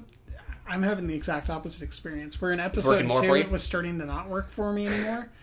And now I'm starting to kind of dig the lingering shot of the butter knife on the table. And then the jump cut later in the episode to where she's taken it and it's off the napkin a little bit. And right next to the napkin is her carving a word into the table. That's starting to really work. See, I think this is just personal experience. I think to me it starts to feel a little bit like Jean-Marc Vallée losing faith in our being captivated by these characters in the present, in the town itself, by sort of holding this carrot out in front of me about I don't agree with you. No, you don't feel that? I agree that that's a valid criticism to feel that way, but I disagree that it's Jean-Marc Vallée's decision. Could be an editor's decision, nope. But I think it's Gillian Flynn's screenplay's decision. Because I know the rest of her interview, where she's explaining what about the novel she brought to the screenplay and why. And specifically what you're criticizing is something that was in the book that she brought to the screenplay. And I do agree that I don't know that there's a right way to do it. I think it either works for you or it doesn't, and I think it's because of your viewing sensibilities. Yeah. And I think that your kind of form-driven sensibility might give you an entirely valid reason to not like it. Yeah. And I think that Jean-Marc Vallée gives you the best interpretation of that the form can really have. Yeah. But that still doesn't really do it if it doesn't do it. I think that it's just about as good of an interpretation as you can get, though, of that type of screenwriting sensibility, which is, that latent storytelling. But to me, he's done that in all of his work. That's what makes it feel more like a director's choice, right? I remember him doing that in Big Little Lies when we kept getting these flashbacks to Shailene Woodley's what we come to learn is a rape. Oh, I thought that was part of the book. Like a book behind Big Little Lies? Yeah, like the book Big Little Lies. Oh, it could be, but I mean, that seems odd that he would choose, 4 different books: Dallas Buyers Club, Wild, Big Little Lies, Sharp Objects, that all in the screenplay somehow involve this same kind of editing trick. That to me it seems the constant here is the editing and the director. It's a writing narrative ploy to call back to something that kind of gives your character a drive that makes them unique to the world that they're inhabiting. And I don't remember that happening in Dallas Buyers Club. It's been a while. Maybe I'm misremembering. I definitely remember Wild and Big Little Lies. If it does, it's with the Joker's character. What's his name? 30 Seconds to Mars guy. Jared Leto. Yeah, it would be Jared Leto, because I don't think McConaughey has any flashbacks that are trying to give us more like emotional stuff. He has flashbacks, but it's not like the same flashbacks to give us that like emotional overwroughtness. Yeah. But really, like, that aside, I'm still positive on the show. It's not like I'm ready to quit or anything. I will 100% finish it. Still enjoying it. Just always trying to, think about if things are sort of, working in the best possible way. Yeah, of course. That's what makes talking about it fun. Yeah. I love the wallpaper in that house. Right? Oh, yeah. No, great location design, great scouts and everything. Oh, yeah. So, just get started. Episode 3. 2 DPs that episode. 2 directors of photography. Really? I did not know that. That's interesting. First thing I saw, I was like, what? And it really was strong visually. Yeah, and that's... for me, that episode. Kind of bold. I think you would maybe risk then having, different sensibilities or something like that. You would never... I didn't know that, and I didn't feel that. That's a success. Yeah, definitely. The pig chase scene. You remember that right at the beginning? I do. That was quite the subversive bit, where the teenage boys are chasing the pigs. You kind of get this feeling that the pigs could be the teenage girls. Right. That are missing and have their teeth pulled out just like the pigs do at the... it's just an unseemly scene that really gave me a feeling that I went into that episode with. Yeah. I thought that was really strong storytelling. The chase and the play, and the prey, visual metaphor, it's all affecting. There's a specific line that I think I wrote down twice. Yep. Don't tell Mama. That keeps coming up. And Amma says that. You know what Amma is? A kind of a palindrome. Mama. Interesting. There could be something to that. By the end of episode 4, I certainly feel like there's a significant possibility that Amma is the murderer. It definitely seems like we have not crossed off that possibility. She is up to some Lolita shit. Infrequent. Yeah. It's hard to know if that is a terrific bit of misdirection or if that is a very real suspect. Or both. It's great either way. Maybe it's just good misdirection. Yeah. Oh, yeah. Suspect, So it's called Sharp Objects. The camera lingers on sharp objects. But we spend a lot of time with the object of the camera being women behaving sharply, especially to one another. And I thought I'd ask if you had any take on the women as objects kind of thing going on. Ooh, I don't know if I've really thought about it in those terms. Have you already mused on this a little bit? It might be interesting to hear what you're thinking first. So, to give me some more food for thought. Patricia Clarkson is the oldest character, oldest feminine character in the whole thing. And any time that she is inhabiting the same space as another female character who does not cow to her, she is behaving very sharp. So specifically Amy Adams, she's just treating her like an absolute fucking piece of shit. And she's... Amy is a very strong character in this film. Camille, right? Right. But she's cowed by Patricia constantly and lets Patricia kind of rule. And by the end of episode 4, we get the sense that the sheriff lets her and that she makes the decisions for the town. And that's why I think that this deserves the 8-hour treatment. And what I mean when I say the veins of the town, where we figure out that, just because the immune system is the sheriff, meaning the thing that makes the town keep running and stay safe, doesn't mean that he's the heart of the town. Doesn't mean that the mayor's the heart of the town. Doesn't mean that even the business owner is the heart of the town, who's her husband. She's the heart of the town. She's the one who can get him fired instantly. And there's some, at the end of episode 4, all we know is that they both, the mom and Camille, both know something that neither Chris Messina nor the sheriff know. And I think that it's no coincidence that the women behave sharply. And it's called Sharp Objects. And that the camera lingers on the sharp objects and on the women the most. I think that there's certainly a purpose to this style. Yeah. I like that idea a lot of her, Patricia Clarkson's character as sort of maybe the puppet master behind the scenes. She's the one kind of pulling the town's strings, which to me makes me think a little bit about Hereditary and that kind of dollhouse aesthetics, because there's this dollhouse that we see every other scene in the house, and sharp objects that she's sort of tinkering with, and maybe she's town is her bigger dollhouse that she's every time, manipulating. Like Amma is being manipulative, we cut to the dollhouse. Yeah. And her rearranging like the sofas or the chairs, armchairs. Yeah. Yeah, it's something that it's a reason why I feel like this genre and the style of lens work should exist. And it makes me think you're probably going to hate Mosaic. Because of the... because of your, objections already to something of this good of quality. That I think that based on how you took in Unsane... I just don't think that you're gonna like it at all. Well, I always want to like everything. I always go in open-minded. So this I'm optimistic. Mosaic is also the detective story, right? This is the right genre.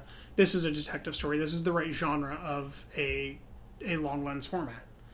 Yeah, meaning something extended, something episodic, and something where it's a whodunit. Yeah. And it's not an 86-minute Hitchcock. It's a 10-hour romp or 8-hour romp.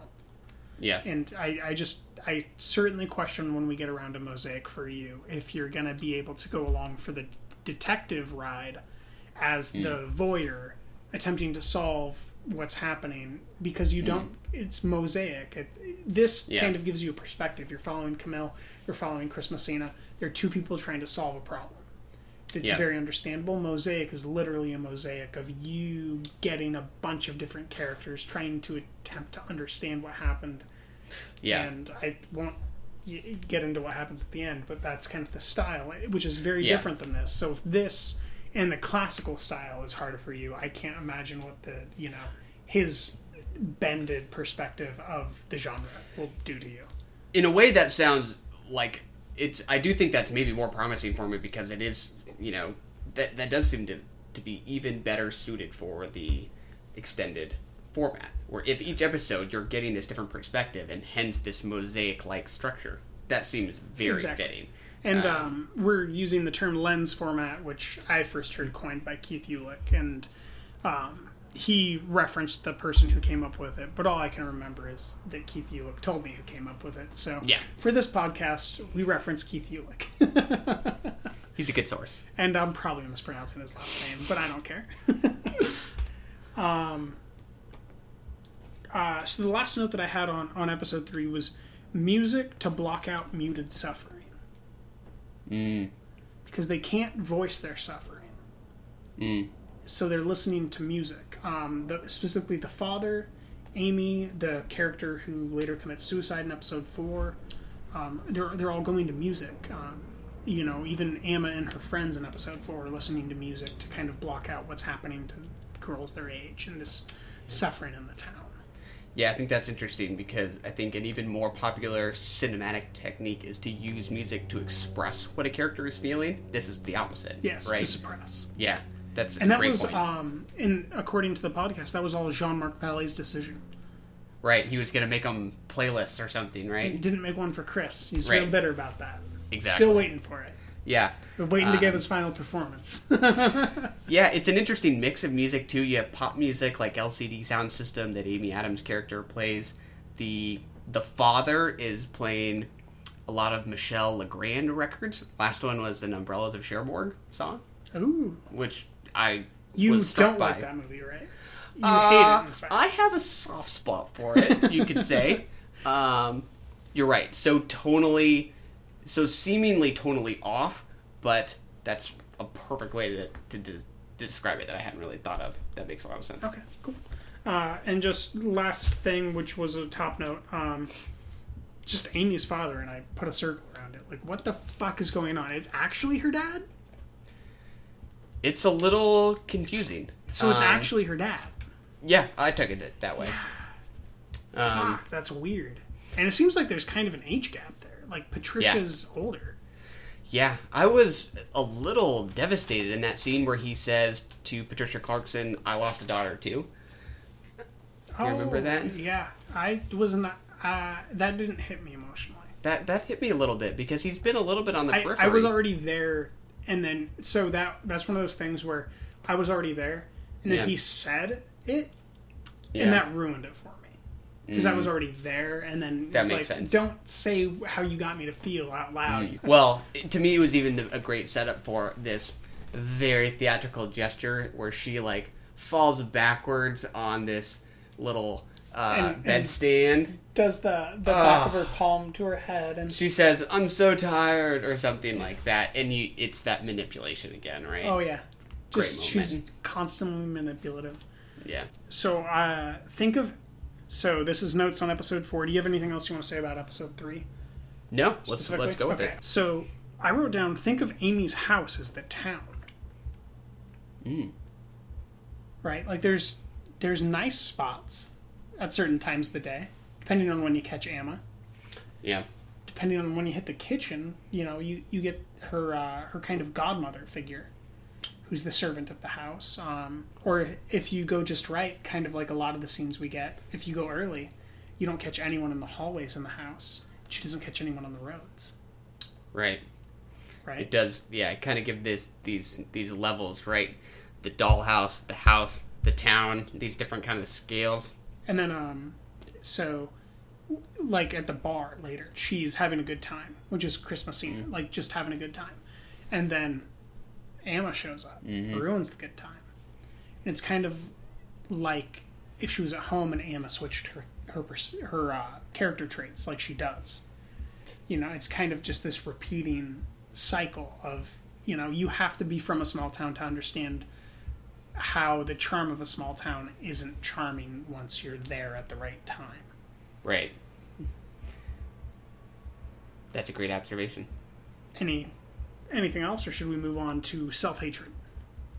Ooh, self-hatred. That is just a note by itself. heavy theme. Right above Don't Tell Mama Again.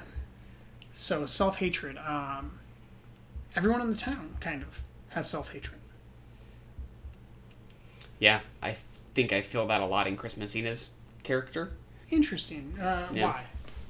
I didn't pick up on that at all. I picked up shame. Yeah, maybe. Actually, I think hatred's probably too strong a word that I would use for him. He's just the kind of character who isn't. I don't feel like he's where he wants to be. He wakes up and he says, "Still in wind gap." It's this self-frustration. I think that's better. Hatred's too strong, especially in contrast to the other characters. But go ahead. You're about to say something. Sorry. Patricia Clarkson. She's constantly drinking, constantly criticizing her daughter, who does the same fucking thing. That's self-hatred to me. Yeah. Amma's got self-hatred that's suppressed, right? And she's acting out of it.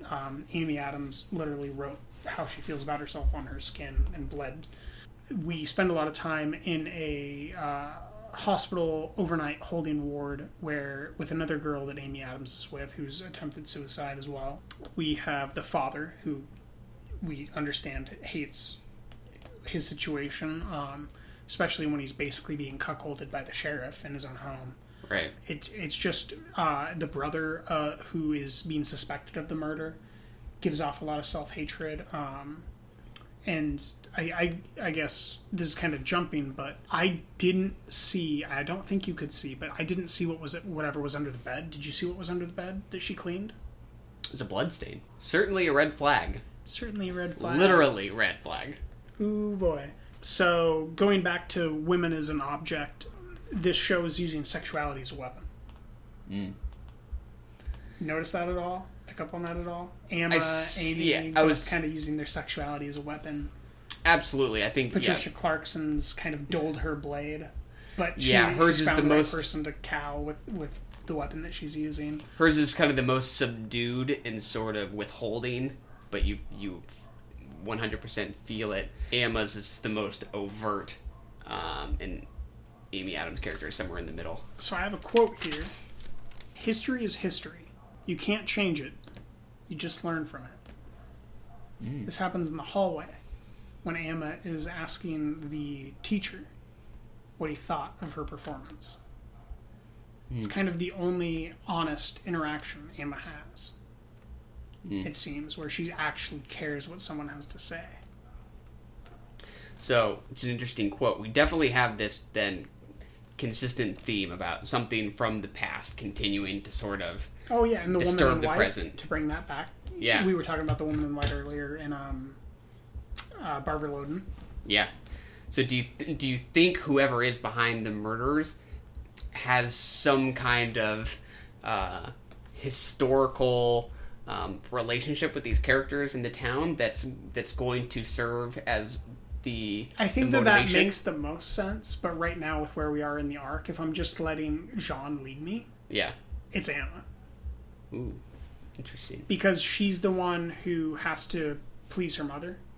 Mm-hmm. And her mother has the most history that we've seen in the town. So, like, by her mother's behavior, she's being driven into being this.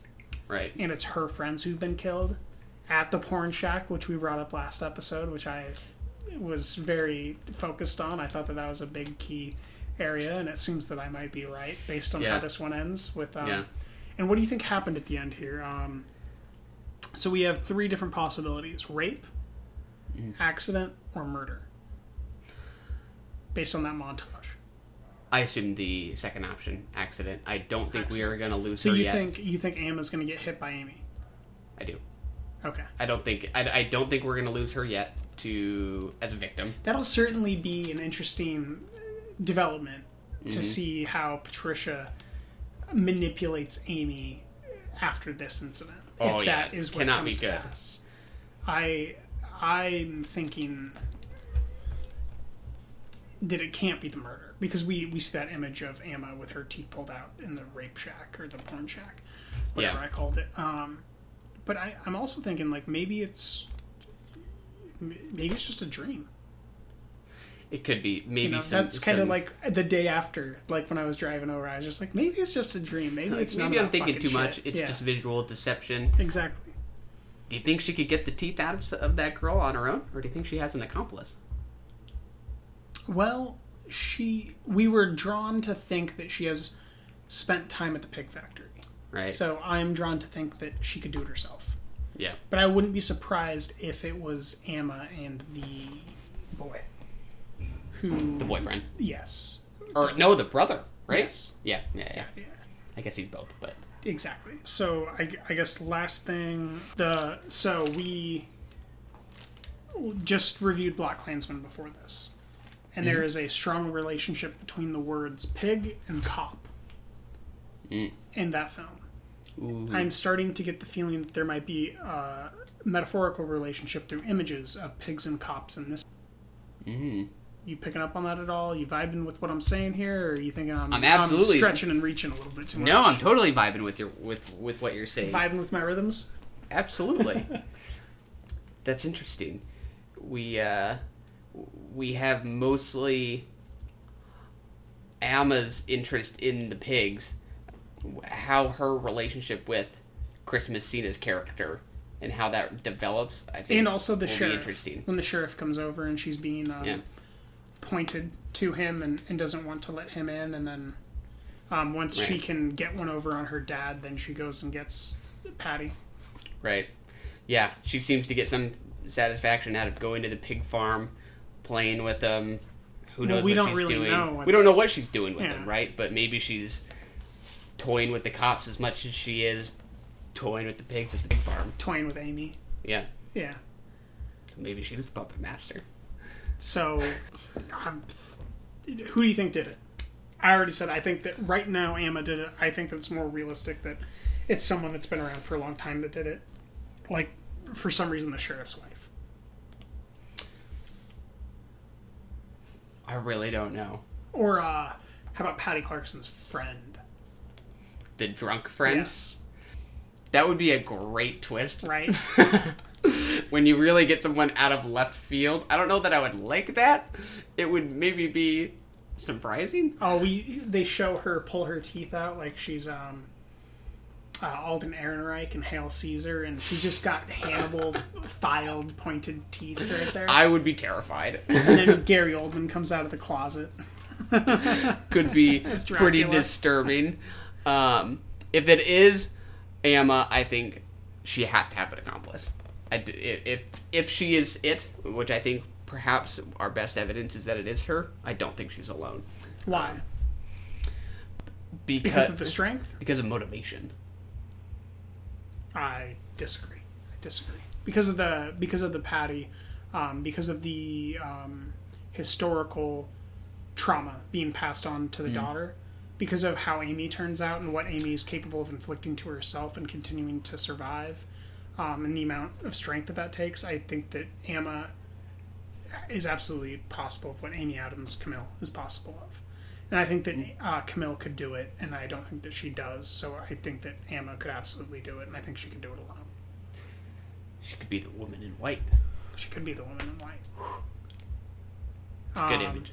So I guess last thing to address is the suicide scene where the girl drinks a bunch of Trano and Amy goes into the bathroom and rips a screw out of a toilet and cuts herself and gets stopped. Yeah. I was deeply moved and was not pleasantly surprised, but I thought it was just a good decision, editing and directing wise, to kind of juxtapose this all in together and kind of mix it up and do a great melange. Yeah. What do you think? Yeah, I do think it sort of deepens the impact when you see Amy Adams hurting herself, to know that she's already seen this to its conclusion. It just further kind of underlines the